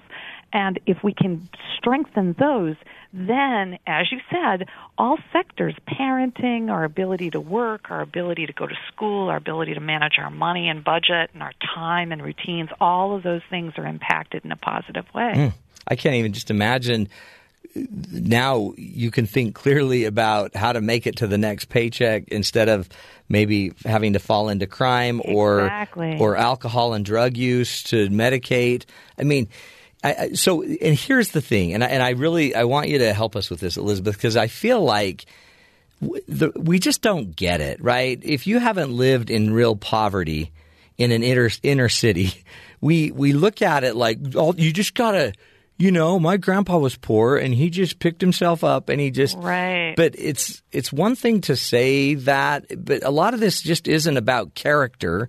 It's just about ability. They don't necessarily have the ability to get out of the hole they're in, and they're co-creating. Well, the hole is drastically different now than it was in Grandpa's time. Right. Because in Grandpa's time, you could get out of high school or maybe even not even graduate from high school. You could get out of high school and Grandpa could go into a job that paid a family-sustaining wage. And I could go out of high school and my friends could go out of high school into a job that would be, you know, a union or a manufacturing or other type of job that paid a family-sustaining wage. And, you know, those jobs are not there anymore. The world has changed and we have to get education beyond high school, and it has to be in the right thing. It can't be in 18th century French literature in order to support our families. Right. And so it's a much more complicated thing than it was before. But people really do get this, Matt. They do get it because, you know, we've all experienced what we call this bandwidth tax, this having our brains overwhelmed with too much stress. We've all experienced that. We know what it feels like. It's that coming home at the end of the day when you've had a day that's been a day, your brains are overwhelmed, and all of a sudden you have the kids, you know, wanting help with the homework and the cupcakes baked the next day, and you have to pull dinner together. And that's where, when the wrong question comes to you, you say, talk to the hand. Yeah. You know, because you know if you make a decision at that point, it's not going to be a good one. You know, we have to sort of decrease the buzz in order to be able to make the next decision wisely. We all know what that feels like when we've, you know, smacked into somebody's bumper and we have to figure out how to deal with that and suddenly can't find the papers in the glove box. You know, it's so true. Well, and with in poverty, you can't just bail yourself out by hopping in your car and running to the store late at night. I mean, you may not have a store in your neighborhood. You may have to get on a bus, but it's too late and the buses are now leaving. And you feel this incredible guilt because you forgot to bring home the cardboard for your daughter to make the poster. Exactly. And so, I mean, Then that just adds you don't more have stress. As much elasticity. You're Yeah. absolutely right. There are not as many options for how to deal with things when you're poor, and the time and money is tighter. And so you're right. It makes it even that much harder. You're getting the idea of how this is what they call a pileup of stresses. It's kind of Maslow's hierarchy, it seems like, where the base needs, if they're not being met, the transcendent needs, the higher needs, even the social and transcendent needs are less relevant. So if we're not eating, it's hard to make ends meet at a very base level, then it just adds more stress, and we kind of quit climbing the ladder. It makes it much, much harder. We know that the way that the brain responds to stress is it has a tendency to do what the scientists call tunnel.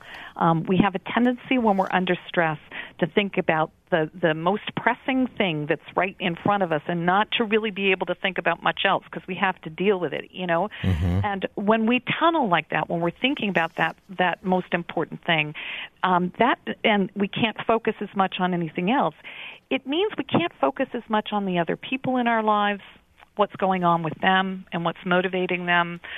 We have a tendency to be consumed by the biggest problem at hand, and that makes it harder for our interpersonal interactions, for us to resolve problems with other people, to leverage other resources, to think about other ways to deal with the problem, but just to try to fight it ourselves head on, and that's where the fight or flight response comes. That's where we can get to the point we're just fighting that one problem, or we're shutting down. Everything gets shut down. And then and then hopeless and abandoned and crazy. Let's take a break. We're speaking with Dr. Elisabeth Babcock. She is the president and CEO of Economic Mobility Pathways, or EMPath, and you can go to her website, EMPathways.com, EMPathways.org.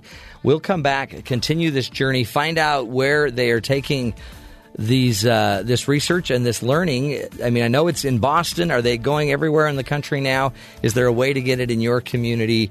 And what can we do to help out at giving a little hope to those that are in poverty? Stick with us. This is the Matt Townsend Show, helping you be the good in the world.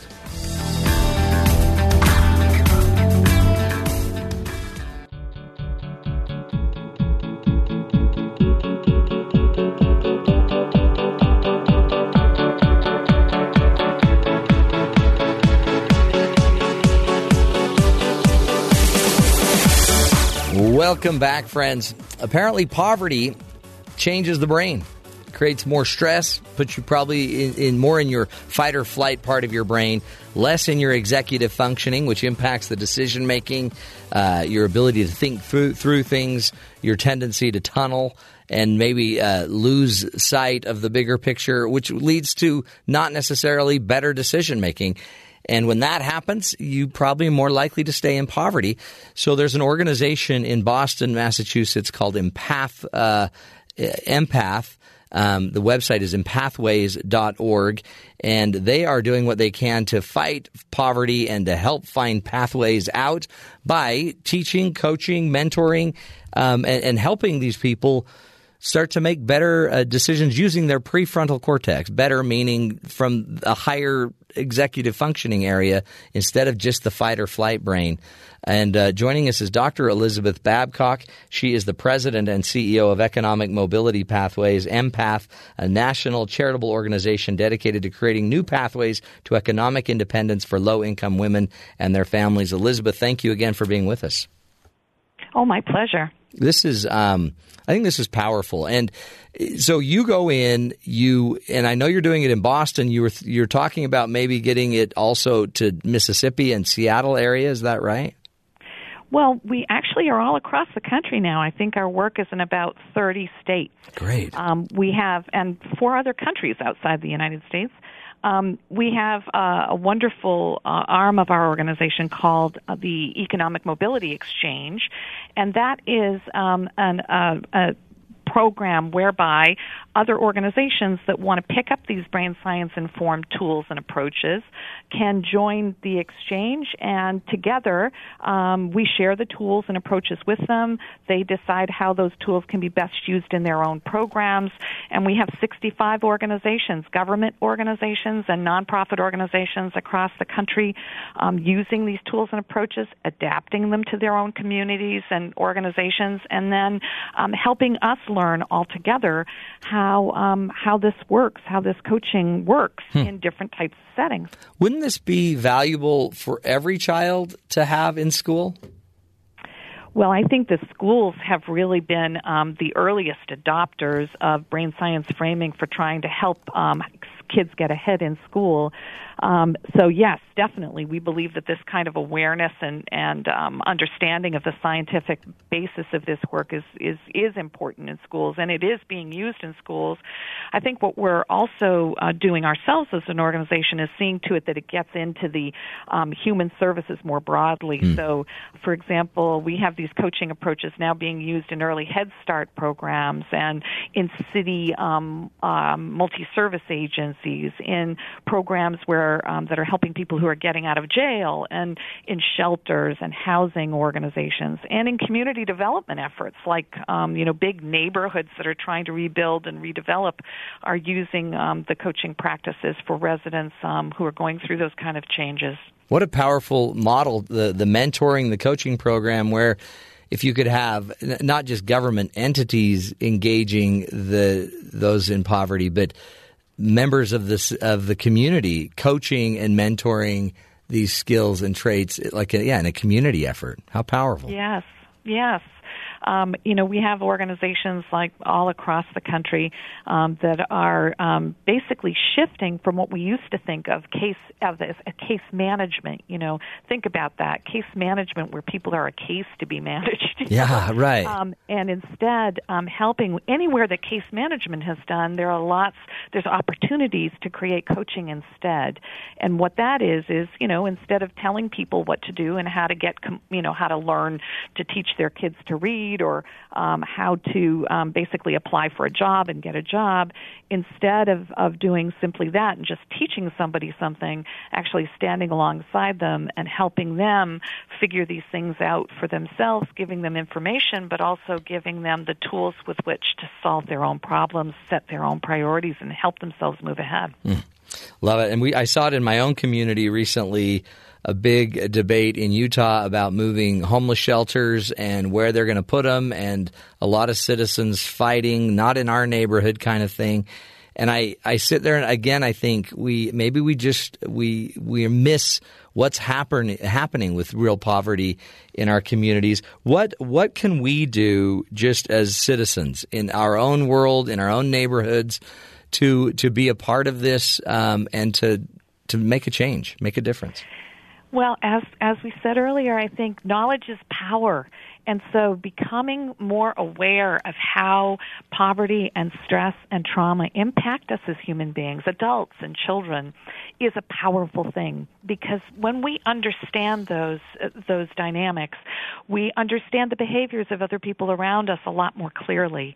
And we're less prone to think that people are unwilling to work, unmotivated, are making foolish decisions, and more able to see the ways in which we are affected by our environment and our circumstances, and able then to do something about it. So I would say, first and foremost, everyone should become more aware of what this new science is telling us. And it's easy. I mean, it's very easy. Our website has tons of information, for example, that people can just go to and read.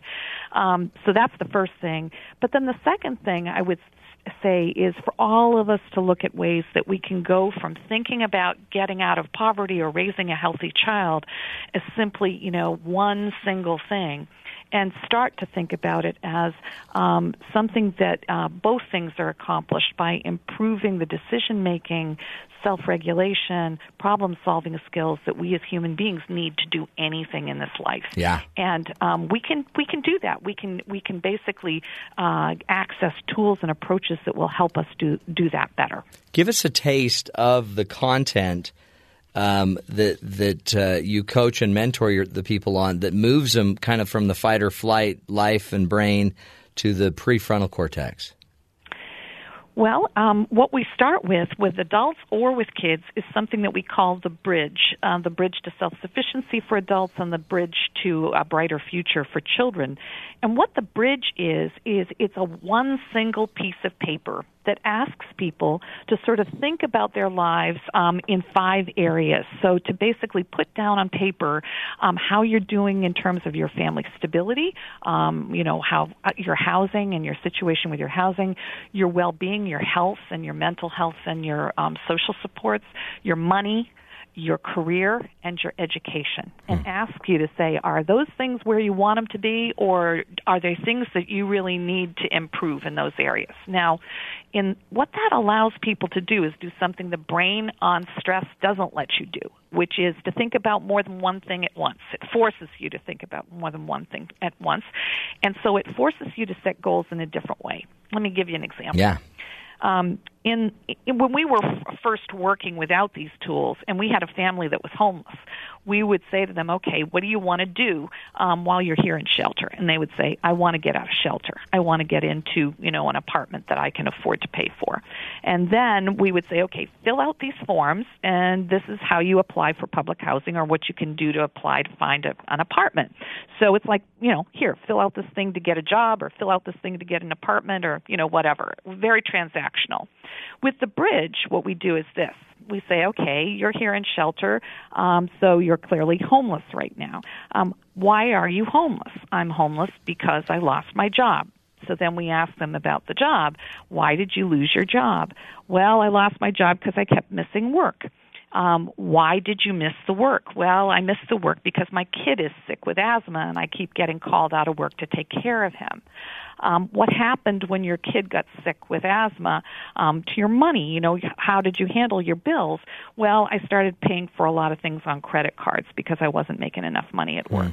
So here you can see we're asking not just one question about housing, but questions about all those areas. And what that does is that allows you to begin to see, maybe the next step shouldn't be just to fill out the forms. Maybe the next step should be to figure out how you get your kid's asthma treated, because that seems to be relating to all of this stuff, right? Interesting, and that's where the intersecting problems begin to be something that your head can start to see.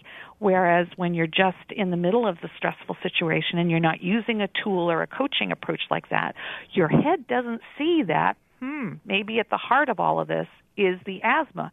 And that's something that all of us who aren't under stress think, well, that should be obvious. Totally, right. Actually, when you are under stress, it isn't obvious, and how you tackle it isn't as clear.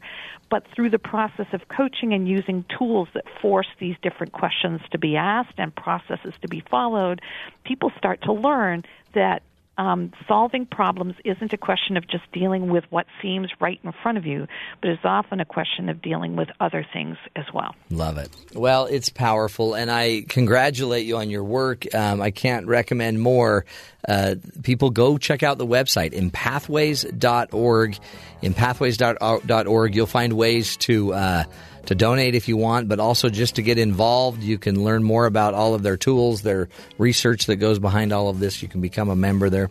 Powerful stuff. And we appreciate Dr. Elisabeth Babcock for teaching us that it's not just they're lazy. It's not just they don't care. They do care. You get stuck, and your brain is meant to get you tunneling, right? Get you digging deeper, not necessarily creating the bigger picture clarity if you're in survival mode. Interesting stuff. We'll take a break, come back, and when we come back, we'll be talking about animals taking over. Stick with us. This is the Matt Townsend Show.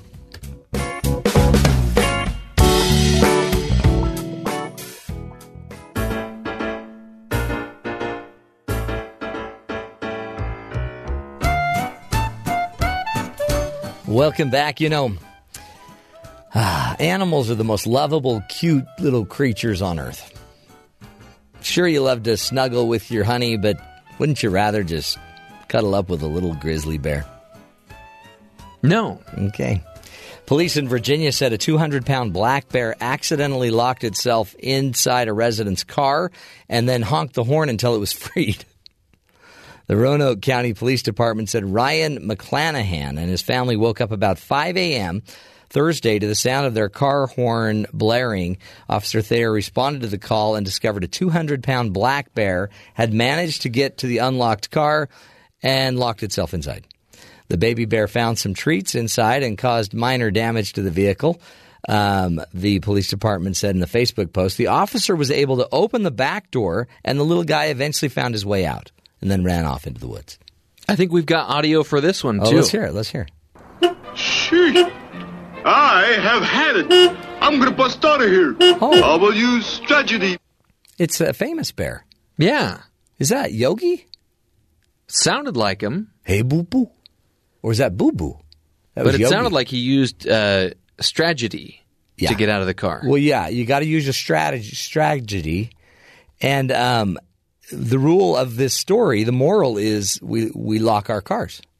And have you ever had your car alarm go off and then you had to go out to the car and click it off? Make sure you're awake and look in your car because you don't know what might be setting the alarms off. And don't leave your picnic basket in there either. Yes. By all means, do not leave your picnic basket in there. So bears in Virginia, oh my. How about a plastic bat used to defend a son from a goose? Is that legal, do you think? Oh, yeah. If a goose attacks you in Indianapolis, should you be able to defend yourself with a plastic bat? Absolutely. I agree, but apparently no. Indianapolis man says he shouldn't have been ticketed for using a plastic bat to protect his 4-year-old son from an aggressive Canadian goose. Those Canadians. James McDaniel says the goose came across the field and chased his son, so he struck it in the head with a bat. McDaniel said the goose was clearly attacking the boy, and he was doing what he could to protect him. Animal Services ticketed McDaniel for animal cruelty. An incident report says witnesses reported that McDaniel hit the bird 3 times.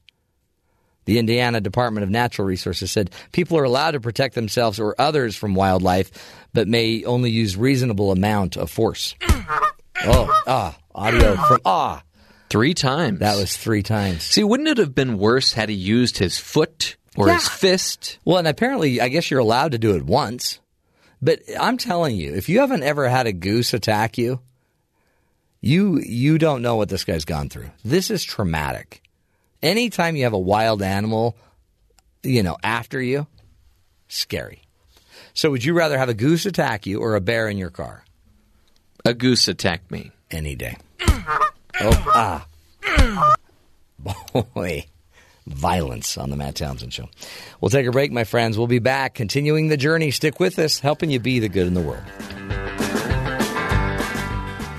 This is the Matt Townsend Show. Your guide on the side. Follow Dr. Matt on Twitter At Dr. Matt Show. Call the show at 1-855-CHAT-BYU. This is the Matt Townsend Show. Dr. Matt Townsend. Now on BYU Radio. BYU Radio. Welcome back. Man, oh man. We got a lot going on today. Today we're talking fad diets. I think I've heard about every diet possible. And I'm going to try something where I'm going to have somebody make my meals and I'm paying them to make my meals for me. But I found out that it's kind of a gluten-free thing. Yeah, of course it is. But I don't need gluten-free. I just need low fat. Right. And I'm not sure that that turns out to be the same thing. So would that be somebody local? Yeah. That makes food and brings it to you? Not like a mail order. No. My wife's doing one of those. Yeah. Does she like it? We've done some, they'll give you one free meal or something and whatever. A lot of bok choy going on. Not really a big fan. Yeah, these meals look really good. But and you just get them, I guess, a week at a time. Yep. And then just, I'm excited. You sound really excited about because it's food, right? It's solid. I've just had a lot of drinks lately, and I need something solid. Applesauce? Even more solid than that. Oh, wow. Yesterday, I had brown rice and chicken. Hey, living large. Yeah. I would eat that. It was great. It was excellent. Every day. I'm going to eat it every day. I had chicken and sweet potatoes. So there you go. Oh, I'd kill for a sweet potato fry right now. I almost killed my child over the sweet potato he would not eat. Did you? Eat your pull food. out? Did you pull out the pool noodle? No. Why can't you do an oven baked sweet potato fry? I bet I can. It's just I have to do everything very carefully because I don't want to have a flare up and get a flat tire. Once I get a flat tire in my gallbladder, then I got to call the maintenance truck. You're right. They put me up on that lift. Roadside assistance is expensive. It's very expensive. So today we're talking with Dr. Ron Hager about Fad Diets, and we're going to run by him this really awesome diet we heard about the other day, the bacon diet, where the guy eats 2 pounds of bacon a day and he lost 20 pounds. How did that? I mean, Ron always talks about how you got to eat healthy, but bacon helped this guy lose 20 pounds. I'd like to hear the argument here. So was it more the bacon or more what he wasn't eating? Well, maybe he was so full on 2 pounds of bacon. Well, yeah, I was going to ask, is that the only thing that he ate? Yeah. Well, but wow. Seriously, what else could he have eaten that would be worse than bacon? Right. Right? I mean, like, is anything worse than bacon? I mean, it's the best thing on earth. Sugar. But is it? Ask Ron when he comes in. Is sugar worse than bacon? Ask him. 2 pounds of sugar or 2 pounds of bacon? There's a question for the next segment. Which is worse, 2 pounds of sugar or 2 pounds of bacon? I mean, if you have to have both, you're dead. How many slices of bacon in a pound, would you say? Like 12? No idea. I don't know. You know what? That's worth testing. Let's just say, for the sake of argument, we better figure this out. 12. You got 12 thick slices. Okay, so that's... If we had a cooking segment, that's only 1,000 calories per day. No, I guess it's not the calories that I'm worried about. It's probably more, I don't know, your heart being and the arteries to your heart being occluded and then you dying. It's kind of more that. But his calorie intake is great. Yeah. 1,000? Maybe that's it. No wonder he's losing 20 pounds. If that's all he's eating. But, if you throw some eggs next to that, and then that's just breakfast. What if he's having 2 pounds of breakfast? Right. Bacon? We'll find out. But it's a diet. And diets, are they really all they're cracked up to be? We'll be speaking to the expert on that.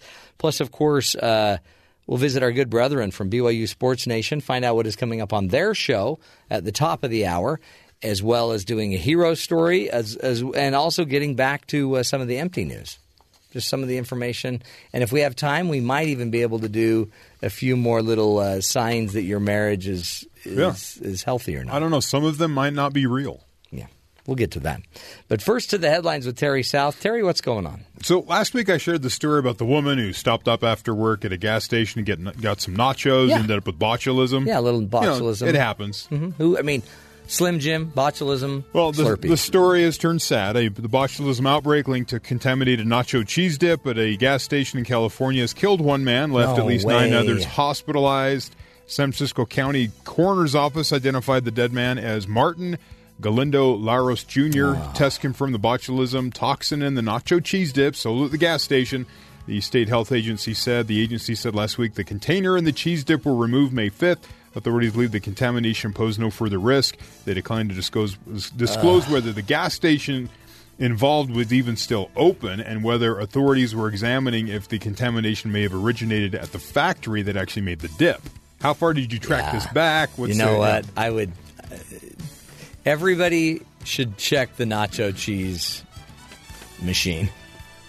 Well, yeah. There's a lot of stuff that can go wrong. See, this story has already made an impact on my life because I had some nacho cheese in my fridge yesterday. I threw it out. There was still like half left, and I was like, I can't do this. You're not doing it. See, you're eating healthier already. Good. Bitcoin. We've had people on the show talking about Bitcoin. It's a internet, what they call it, I forget the name now, but it's a currency, but it's virtual currency. It's not like paper money. It's something you trade online. It's just a coin. Sometimes frowned upon as currency of the underworld, as a fast-gaining currency in the financial world. The cryptocurrency, that's what it's called, soared past $2,000 per Bitcoin. When we talked to the guy, it was about $400 per Bitcoin. Now it's up to $2,000 per Bitcoin. Well, it's because all these guys are holding people hostage now, saying, if you want, I'm going to release this movie if you don't give me Bitcoin. Investors increasingly treat it as a new gold standard, and countries such as Japan and China have integrated it into their banking systems. On Monday, it traded 6% higher at $2,182 per Bitcoin. Companies and governments are embracing the currency for several reasons. It's easier to transfer overseas without high surcharges. It offers simple, anonymous transactions online, and it's supported by secure digital infrastructure. And just to kind of put it into perspective, a $100 investment in Bitcoins exactly 7 years ago would be worth more than $75 million today. Holy cow. So just kind of wrap your mind around that. Over 40% of Americans at age 65 and over own a smartphone. So 40% of Americans 65 and up own a smartphone, more than double the amount since 2013, according to the latest survey from Pew Research Center. At the same time, more than two-thirds of seniors use the internet, a 55% increase from 2000. And for the first time, half of seniors have broadband at home. Why it matters: despite these milestones, seniors still report feeling disconnected from the internet and digital culture. As more aspects of daily life become dependent on technology, particularly healthcare, senior adoption of new technologies will become increasingly important. Roughly one-third of older internet users say they have little to no confidence in their ability to use electronic devices to perform online tasks. About half of seniors say they usually need someone else to set up a new electronic device for them or show them how to use it. Aging population. Don't forget the average population of seniors is on the rise in the U.S. Census Bureau projects that the number of 65-plus year-old people will rise from 15% to 22% by 2050. Wow. That's you, Matt. Yeah, thank you. Do you feel like you can embrace technology for yourself? Are you kidding? Do you get someone else to set up your technology? No. To help you with your technology? Like the IT department here to fix your computer because, well, it's their computer. But that's the only time I need help is Do you when get your I'm kids? using... Do you get your kids to help you with your phone? No. You don't need that? No, not yet. But I do need them to help me get out of the couch. Right.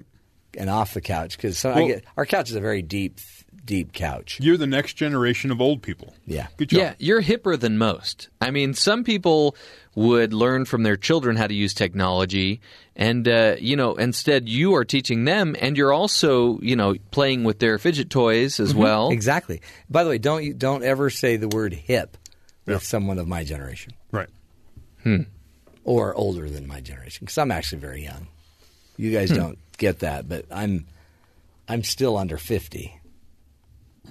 So. And finally, McDonald's made some major changes to the main ingredients of its McFlurries last year, and nobody noticed. McSeriously? McSeriously. The Golden Arches began phasing out artificial flavors in its vanilla ice cream in the fall of 2016 in an effort to check off another item from its to-do list. Over the past year, McDonald's has been ditching artificial ingredients from some of its menu items. Already, they've taken artificial preservatives out of the Chicken McNuggets, removed the high fructose corn syrup from its buns. Yeah. They've, they're swapping out frozen beef patties for fresh beef patties in their quarter pounders. It says the ice cream used in more than 60% of dessert items was already free of artificial colors and preservatives before it made any changes to take out the rest of the untoward ingredients. Well, what else could be in there? Just cream. That's my thought. Isn't a lot of this bonding agents? Isn't the food just going to fall apart on your plate now because there's nothing holding it together? No, it'll just rot on your plate. It'll be held together, but now it's just not going to stand the under the seat test. The what? The test where you drop a fry under your seat and you find it 3 years later and it's perfectly preserved. And then you stab yourself on the French fry and you have to go get a tetanus shot. Yes. That's the worst injury you can have is the 3-year-old fry injury. Hey, what do you do? Senior moment? Having a senior moment. Okay. Let's. Do you have your? I want to talk some advice for people that are trying to make their marriages better, their relationships better. Right. Anything that we need to focus on. I mean, what are some keys? Is it good that you fight with your spouse? Yes. Arguing is healthy. Now, you need to know how to fight. Right. But arguing is it's a sign that it's an opportunity to create a healthier relationship. This says it means avoiding name-calling and put-downs Yes. It also means striving to understand your partner instead of trying to score points. The healthiest couples have a healthy dose of arguments. Never having an argument does not mean you're healthy. It doesn't. What about walking, like in a verbal way, kind of walking your spouse into a corner and then using her own words against her? Well, that would be a death sentence. Okay. I'll try to avoid that. We would suggest you don't do that. This one says you like yourself and your partner. See, that's a great sign that you're in a healthy relationship. Because if you should like it, that's one of the signs that helps you understand and let you know that you have found somebody is how you feel about yourself when you're with them. So it says you recognize that neither of you is perfect and you accept the value of each other for who you are right now, not who you may become. Yeah.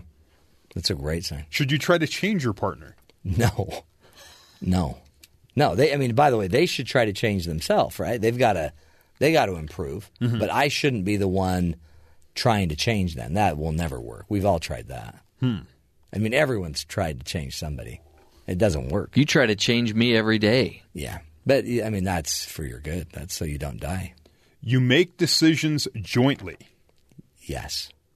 Now, what happens if the other makes a decision without you? Then you take a finger off. And that just one finger per decision. Usually I've found you rarely need to go more than 2 fingers before the person figures out we got to do this together. Now, what if the partner takes a course of action because you want to present a unified front to the kids because, it's us versus them. You go with it even though you don't really think it's the right course of action. Then you take them aside later and you say, look, I backed you up there, but let me get real. I didn't like that. This is not how I would have handled it. Can we talk about that in the future so I don't have to be surprised? And then you can't use it later to get something like you owe me. See, this is why your wife keeps calling my office. Now I know why she keeps looking for free advice and help. I have to get an advantage somewhere. No, it's not. There is no advantage in love. It's just love. Love Wrong. is the advantage. By the way, that's Donald Trump who had his hand slapped away. Wrong. By his wife. You're wrong. I've seen other pictures. They're holding hands. They're holding hands. Everything's fine. He was now. reaching out to try to hold her hand as they were walking, and she slapped his hand away. Yeah. Quite vigorously, I might add. She just a lot of, and then that's now gone viral. Yeah. And it looks like they're fighting.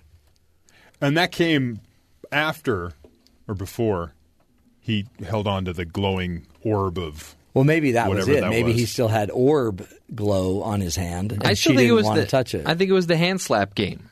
Yeah, you thought it was back to the. It's a tough game to win, by the way. Is that bloody knuckles game that you play as a kid where you try to hit each other's knuckles? That's fun. No. Yeah. We used to put our fingers in the hockey goal on our table hockey set, and the other person would knock the puck. It was called bloody knuckles. Wow.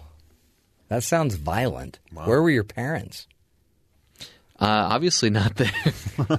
Unsupervised. Your house is very dangerous. Oh, anyway, you made it, and that's great. Is that why you have arthritis now? Pretty much. Okay. Well, good. Well, we've got an expert here that can help us with any ailments that we might have. Dr. Ron Hager will be joining us. We call him the health evangelist.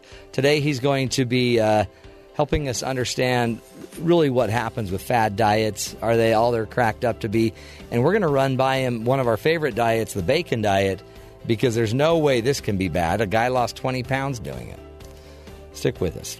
We'll be talking diets, fad diets up next. This is the Matt Townsend Show, helping you live longer.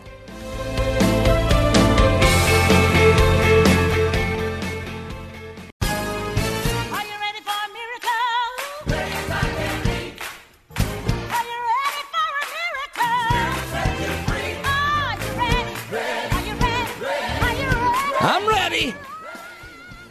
Oh, that's the best music ever, because you know who's in the studio? Dr. Ron Hager, our health evangelist.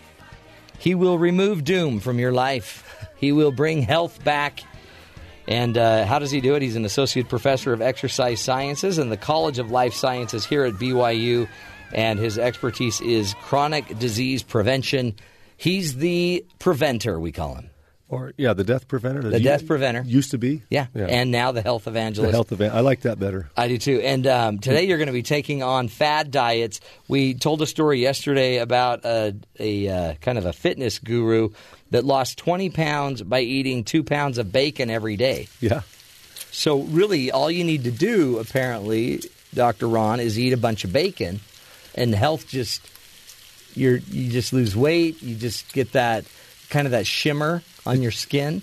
It can't be a bad thing eating that much bacon, can it? No, I don't see. We've talked about it on the show. There's nitrates, nitrites. There's all these things in this bacon, right, that could kill you. Yeah, it's a highly processed food. Yeah. But carcinogens. But it can help you lose weight.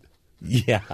So there's a couple things going on here. I mean, yes, eating a lot of bacon could actually promote weight loss. There are studies, not necessarily on only bacon, but research has shown, and physiologists know that your body primarily uses glucose for energy. Right. But if you're low on carbohydrate, your insulin levels go down, and your fat stores become more mobile. In other words, your liver starts to produce energy in the form of ketones from fat.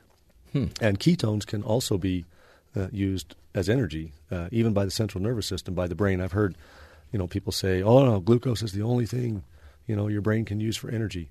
But there's even some really interesting Alzheimer's and dementia-type research going on right now to show that getting a person into a state of ketosis, either nutritional ketosis, which would occur from eating only bacon. Because it's the fat, right? Yeah, or maybe even a variation of ketosis related to fasting. And I've talked about that on the show before, where people can be encouraged to fast for at least 12 hours a day and not eat at least 3 hours before they go to bed.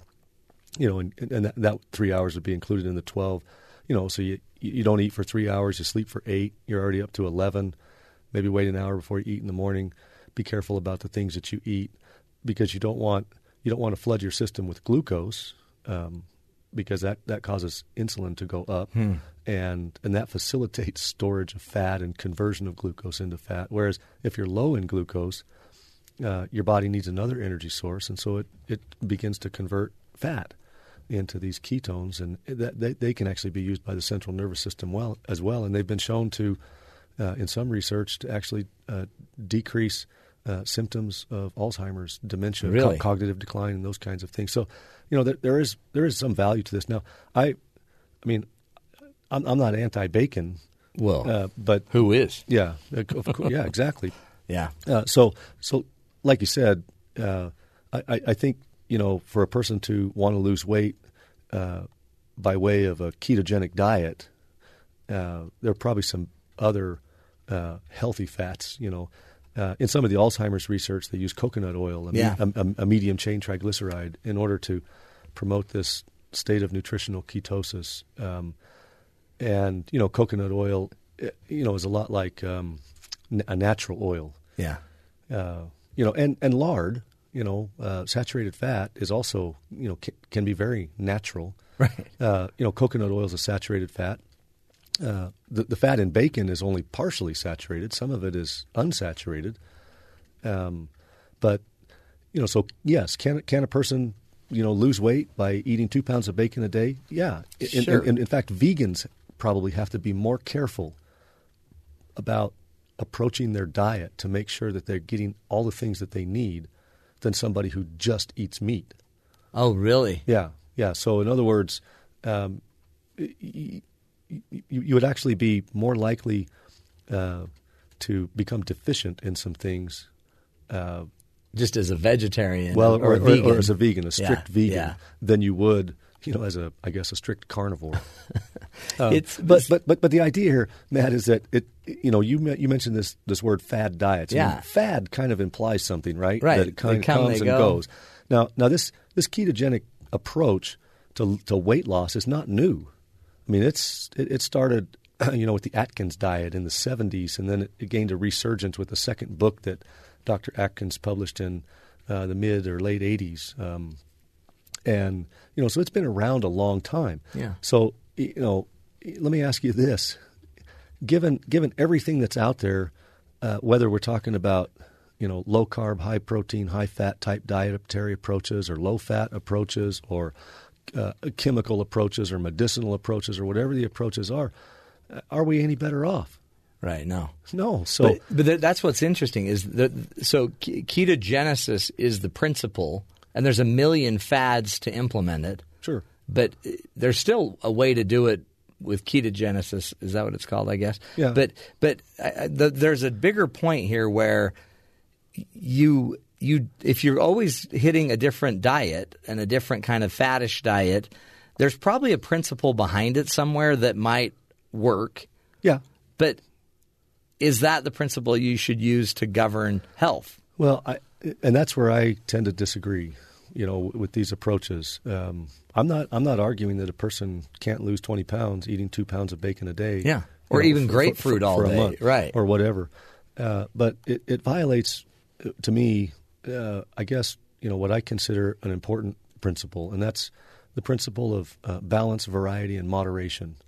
These dietary approaches are I believe, preying on, the desperation, even the wishful thinking of an overweight and an obese society, right? Desperate to lose weight.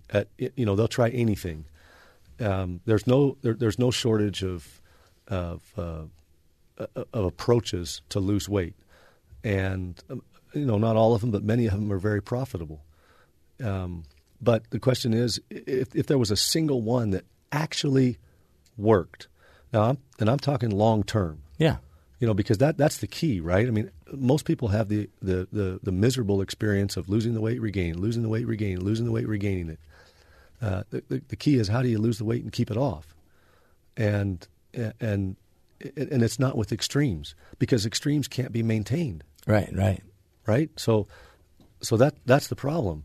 And the long-term research shows that these low-carb, high-fat, high-protein diets or moderate protein diets are successful only in the short term. Yeah. And so then a person can say, well, that's all right. I'll just recycle. I'll just lose, gain. And there maybe there's even some value to that. I'm not saying there's not, but to me, to say, look, I'm just going to eat bacon because I know that will help me lose weight. I know how to cook that. I mean, common sense tells you that that's just not normal. I mean, right. there was a time in this country and in this world where obesity was not the norm, and it wasn't because everybody was eating bacon. Right. Right. So we have to use common sense, and we have to approach this carefully. Now, not all fats are the same. Some fats are healthy, some fats are very unhealthy. Trans fat, for example, is extremely unhealthy. Not all carbohydrates are the same either, but they tend to all be lumped together. I mean, a banana raises your blood glucose level much more than a piece of broccoli. So one approach that I like to encourage people to use is to look at either the glycemic index or the glycemic load. Glycemic load is just a variation of the glycemic index, where glycemic index accounts for the blood glucose raising potential of certain foods based on an equal amount of carbohydrate in the food. The glycemic load actually does it more on a portion size, what a person would eat. And so glycemic load is probably more accurate, but eating foods that are low in glycemic load helps keep that insulin level down. I mean, almost always, in almost every study I've looked at, insulin is high in the presence of fat storage, in cases of obesity and overweight and weight gain. Yeah. And sometimes it's due to maybe some injury to the brain or something like that that's preventing certain hormones from working properly. I mean, insulin's a hormone, leptin's a hormone. And there are cases of people who, they can't control their appetite. They can't keep their insulin levels regulated. So the idea is, is a banana a bad thing? Not necessarily, but is a piece of broccoli going to keep your insulin level lower and therefore, lead to more production of ketones, perhaps? I mean, you could eat a salad. There's nothing wrong with that. You could even throw some chicken on the salad. Yeah. A little protein, or maybe even some other high-fat meat. Put some pepperoni on it if you want to, and then put some oil and vinegar on it instead of ranch dressing because ranch dressing is loaded with sugar. Right. And which is why we love it. Yeah. So one of the things I don't like about the idea of the bacon approach or the nutritional ketogenesis or fad diets. Yeah, whatever you want to call it is that they tend to almost eliminate entire macronutrient categories. By saying, look, you need to get almost zero carbs. I mean, by saying zero carbs, you're saying no salad, no broccoli, no cucumber. Interesting. That's not going to work. No. There are definitely health benefits to eating. But isn't the goal plant-based foods? It seems like the goal that makes the fad diet such a big, an excellent choice is that what I'm going to do is I'm just going to go drop that 30 pounds using this fad trick, and then once I'm down 30, then I'm just going to eat healthy. Yeah. But in reality is I'd invest all the same time and money in just learning to eat healthy. Because medically I've had to go on a liquid diet and a low-fat diet over the last 2 to 3 weeks. Right. But what's interesting is I have to keep figuring out what I can eat now. Yeah. But what's amazing is once I figure out what I can eat as a healthy alternative, I now know I can go back to that for breakfast forever. But you also know, too, Matt, that the environment we live in is not very conducive to healthy eating. No. So people do these fad diets, and then they make themselves a promise that they're going to be different when they're off the diet. And going on a diet sort of implies at some point you're going to be off the diet. Yeah. What do you do then? Well, you still don't have the skills to be off the diet. Right. Or the environment. Right. Yeah. The culture, right. Or the culture to support healthy eating. So it's a real dilemma. It's a real problem. And so you say, well, what has happened over the years that has, created the obesity epidemic? I mean, 2/3 of Americans or more are overweight or obese, and it didn't used to be that way. And our diet, our environment has changed. Our dietary environment has changed. Our physical activity environment has changed. And in terms of our dietary environment, we have more processed, more refined, more manufactured, if you want to call it that, foods than ever before. And we eat more than we ever used to either. I mean, total calories are up. That's actually been documented. But of those increase in total calories, the main culprit is refined foods. Yeah. And a lot of that is refined grains, including some refined oils, but refined grains, which means a low-quality carbohydrate, which has the potential to facilitate storing fat. Yeah. Let me just tell you something here real quick. From 1977 to 2002, pizza consumption is up 413% in children. And there's some good things about pizza. Pizza's incredible, but the crust is a refined, bread or grain or carbohydrate product. Yeah. And at the same time, vegetable consumption is down 42%. And there's nothing wrong with vegetables. Maybe people need to be a little more careful with fruits because they're very high in sugar. Like I said, a banana is much higher in glycemic load than a piece of broccoli. Yeah, right. So you do have to be careful about the things you eat. Vegetables, for example, only 23% of Americans eat 5 servings of fruits and vegetables every day. Okay, and half of all the vegetables that are eaten are frozen potatoes, fresh potatoes, potato chips, and iceberg lettuce. So the 1,000 vegetables that exist, we're down to 2. Right. So potatoes and lettuce. Right. So go back to this principle I mentioned: balance, variety, and moderation. Yeah. It's non-existent in the human lifestyle. Yeah. There's no fad there, though.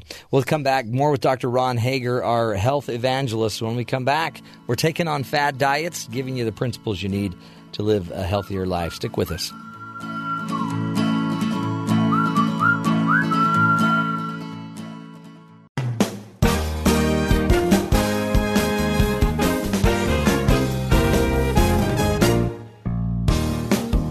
Welcome back, friends.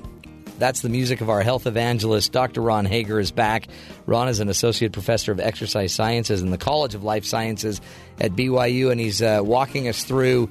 We proposed a fad diet, we heard, where you eat 2 pounds of bacon a day, you lose 20 pounds over a month and 20 years of your lifespan. But, hey, it's worth it. So, Ron, you're teaching us really the principle should be balance, variety, moderation. Incorporate that instead of just the latest and greatest diet. Well, I mean, almost all the diets that you hear about are about something extreme. Like get rid of all your carbohydrates or get rid of all your fat.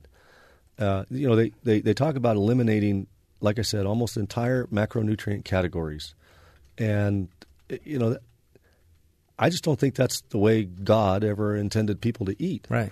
Now, there is some truth. You look at some culture, some even ethnic groups around the world, especially, like Aboriginal or indigenous populations, and they have, very high protein, high fat diets and very low carbohydrate diets, and obesity is pretty much non-existent. And so are many of the chronic diseases that afflict, Western societies. Yeah. But those people who are eating that way also aren't sitting at desks all day long. Running around, walking. They're not watching TV all day long. They're not sitting in cars or buses all day long. What they've done is they've, whether you want to call it evolution or whatever you want to call it, they have come to a way that works for them regarding their entire environment. Kelly Brownell, a researcher from Yale University, has coined the phrase or coined the term toxic environment. He says that our society is a toxic environment where, food choices are through the roof. Mm-hmm. I mean, you think back 100. If you could bring somebody from 100 years ago or even 200 years ago forward in time to today, and you walk them into one of these like Walmart grocery stores or something, it would blow their mind. Yeah. Oh yeah. I mean, the amount of food choices, the abundance of food, the palatability of food, how cheap, how inexpensive food is like no other time in history. And most of it is manufactured. Most of it's in a box, a bag, a can, a jar, a bottle. It's refined. It's processed in some way. And that's different than the way we used to eat. And so he also talks about how overconsumption is almost inevitable, and we've seen that. That's been demonstrated. Serving sizes. Serving sizes are up compared to the 1960s and 70s. Our total calorie per capita consumption is 700 calories more than it used to be per day. Our activity levels are down, and that's part of the toxic environment too. Yeah. Everything around us is geared to making our life one of ease and comfort. And the path of least resistance, doesn't always lead to a place you want to be. You should have some opposition. You should have some resistance, some things you want to overcome. Some, even of a physical nature. Yeah. You need that. And so we do have a toxic environment that we're living in. So yes, our environment has changed, and I go back to the idea that can you lose weight on a fad diet? Yeah, sure. There are ways to do that, but the long-term results have been very disappointing overall. In the end, we have about a minute. What's the answer? So what would you suggest instead of just immediately jumping to the diet to lose the weight, do what? Well, research shows that, when you compare like a group of people on a low-fat diet to a group of people on a low-carb, high-fat diet, oftentimes the low-carb, high-fat group wins out. I would say, it's not so much about taking issue with quantity as much, counting calories and stuff. I mean, maybe for a few people, they can kind of get into that, but for others, it's just a grind and a big turnoff. I would say look for quality. Okay, make everything in your life about quality. Just forget about the quantity.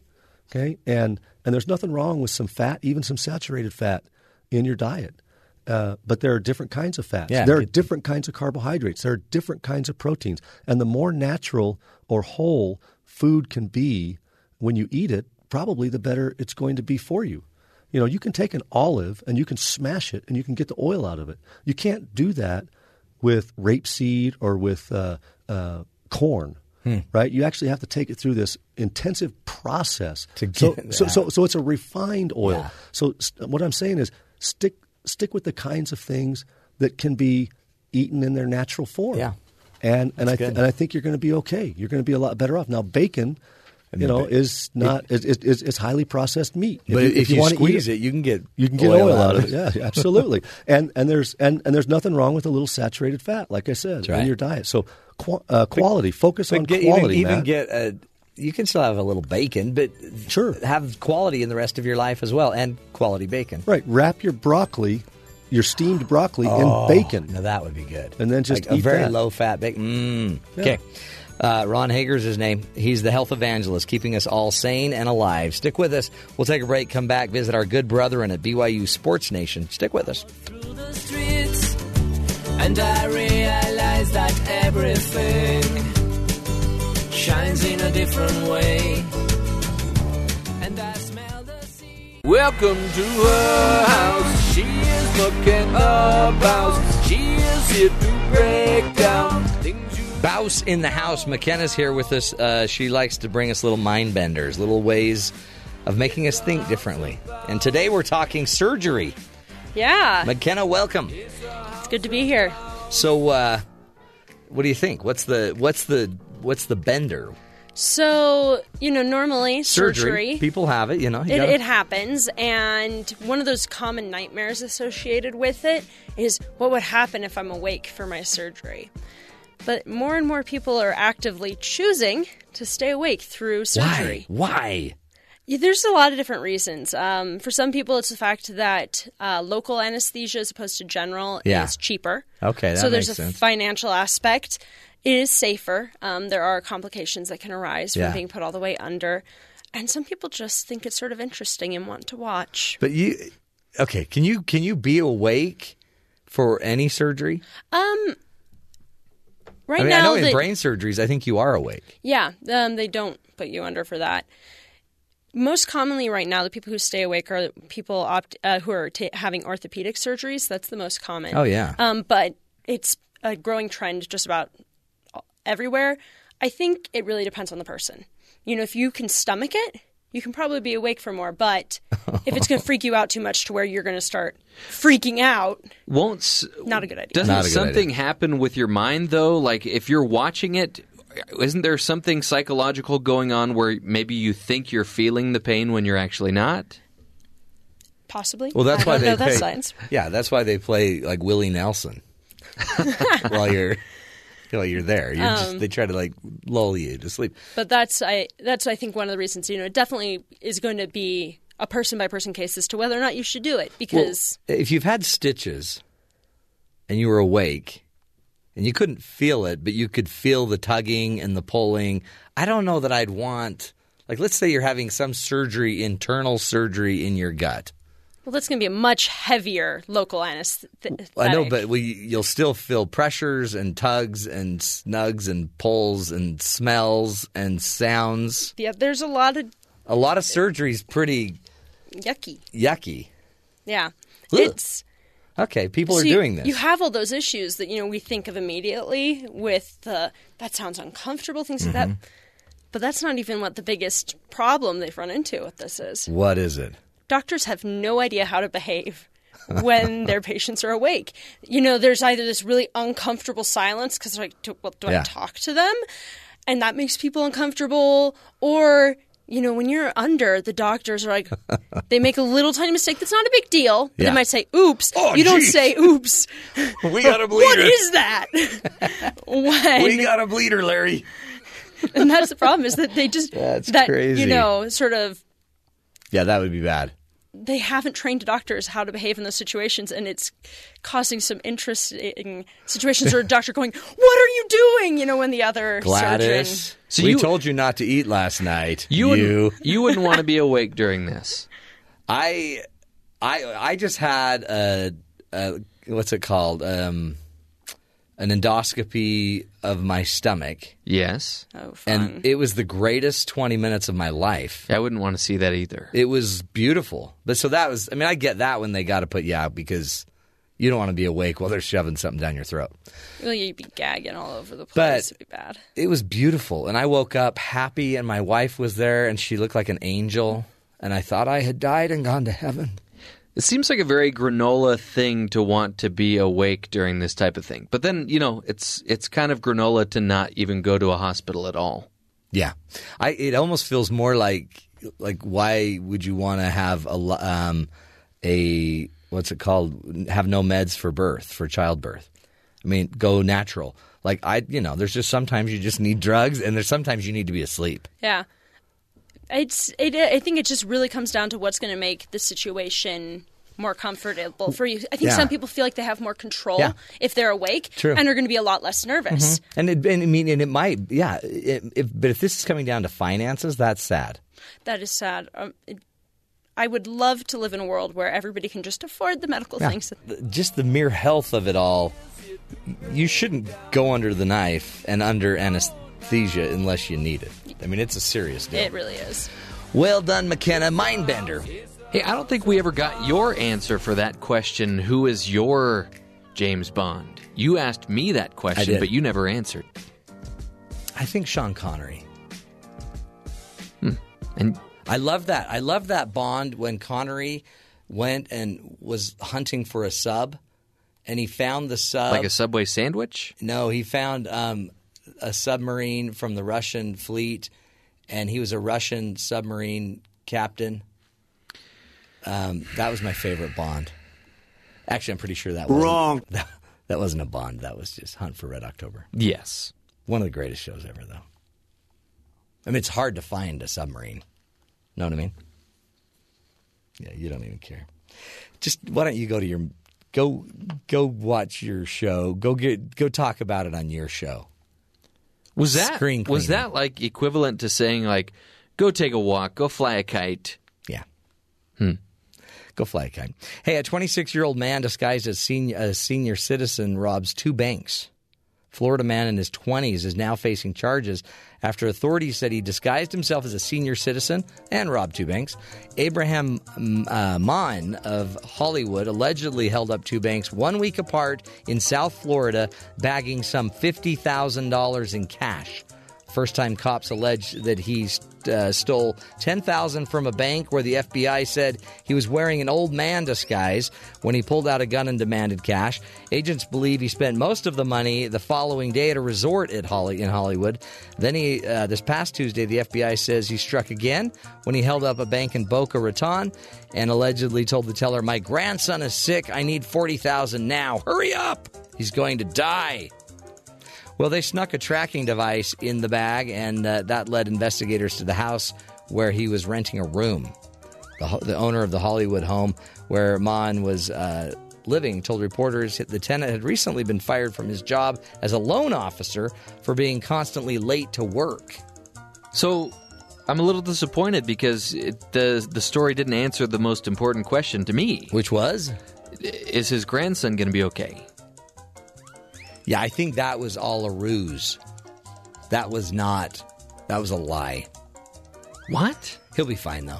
Okay. Yeah. Thank you. That's all I wanted to know. It was a 24-hour bug. Just tell me if he's going to be okay. He's fine. Okay, thank you. He's fine.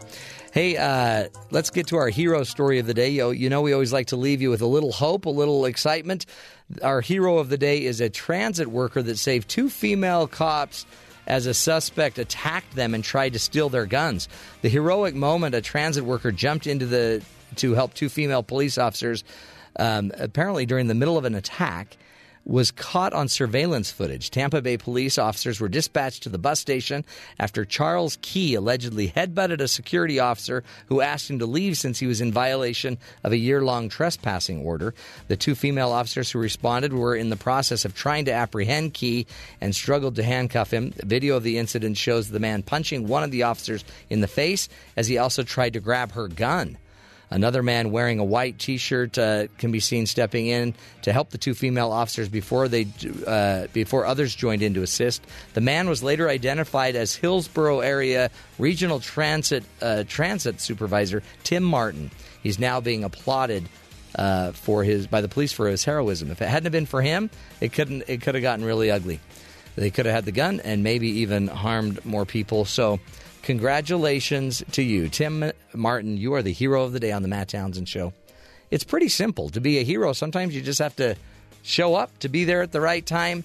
Sometimes you have to, be brave like Tim was. Other times you just need to have a listening ear, be present, be willing to help, serve, lift somebody that needs help. All of us could do better at being heroes, and we should be celebrating the heroes in our lives. So That's why we do the show, to give you that hope. Go be the hero to somebody. We'll be back again tomorrow to give you more ideas, more information to live healthier lives. Until then, make it a great one. We'll talk tomorrow.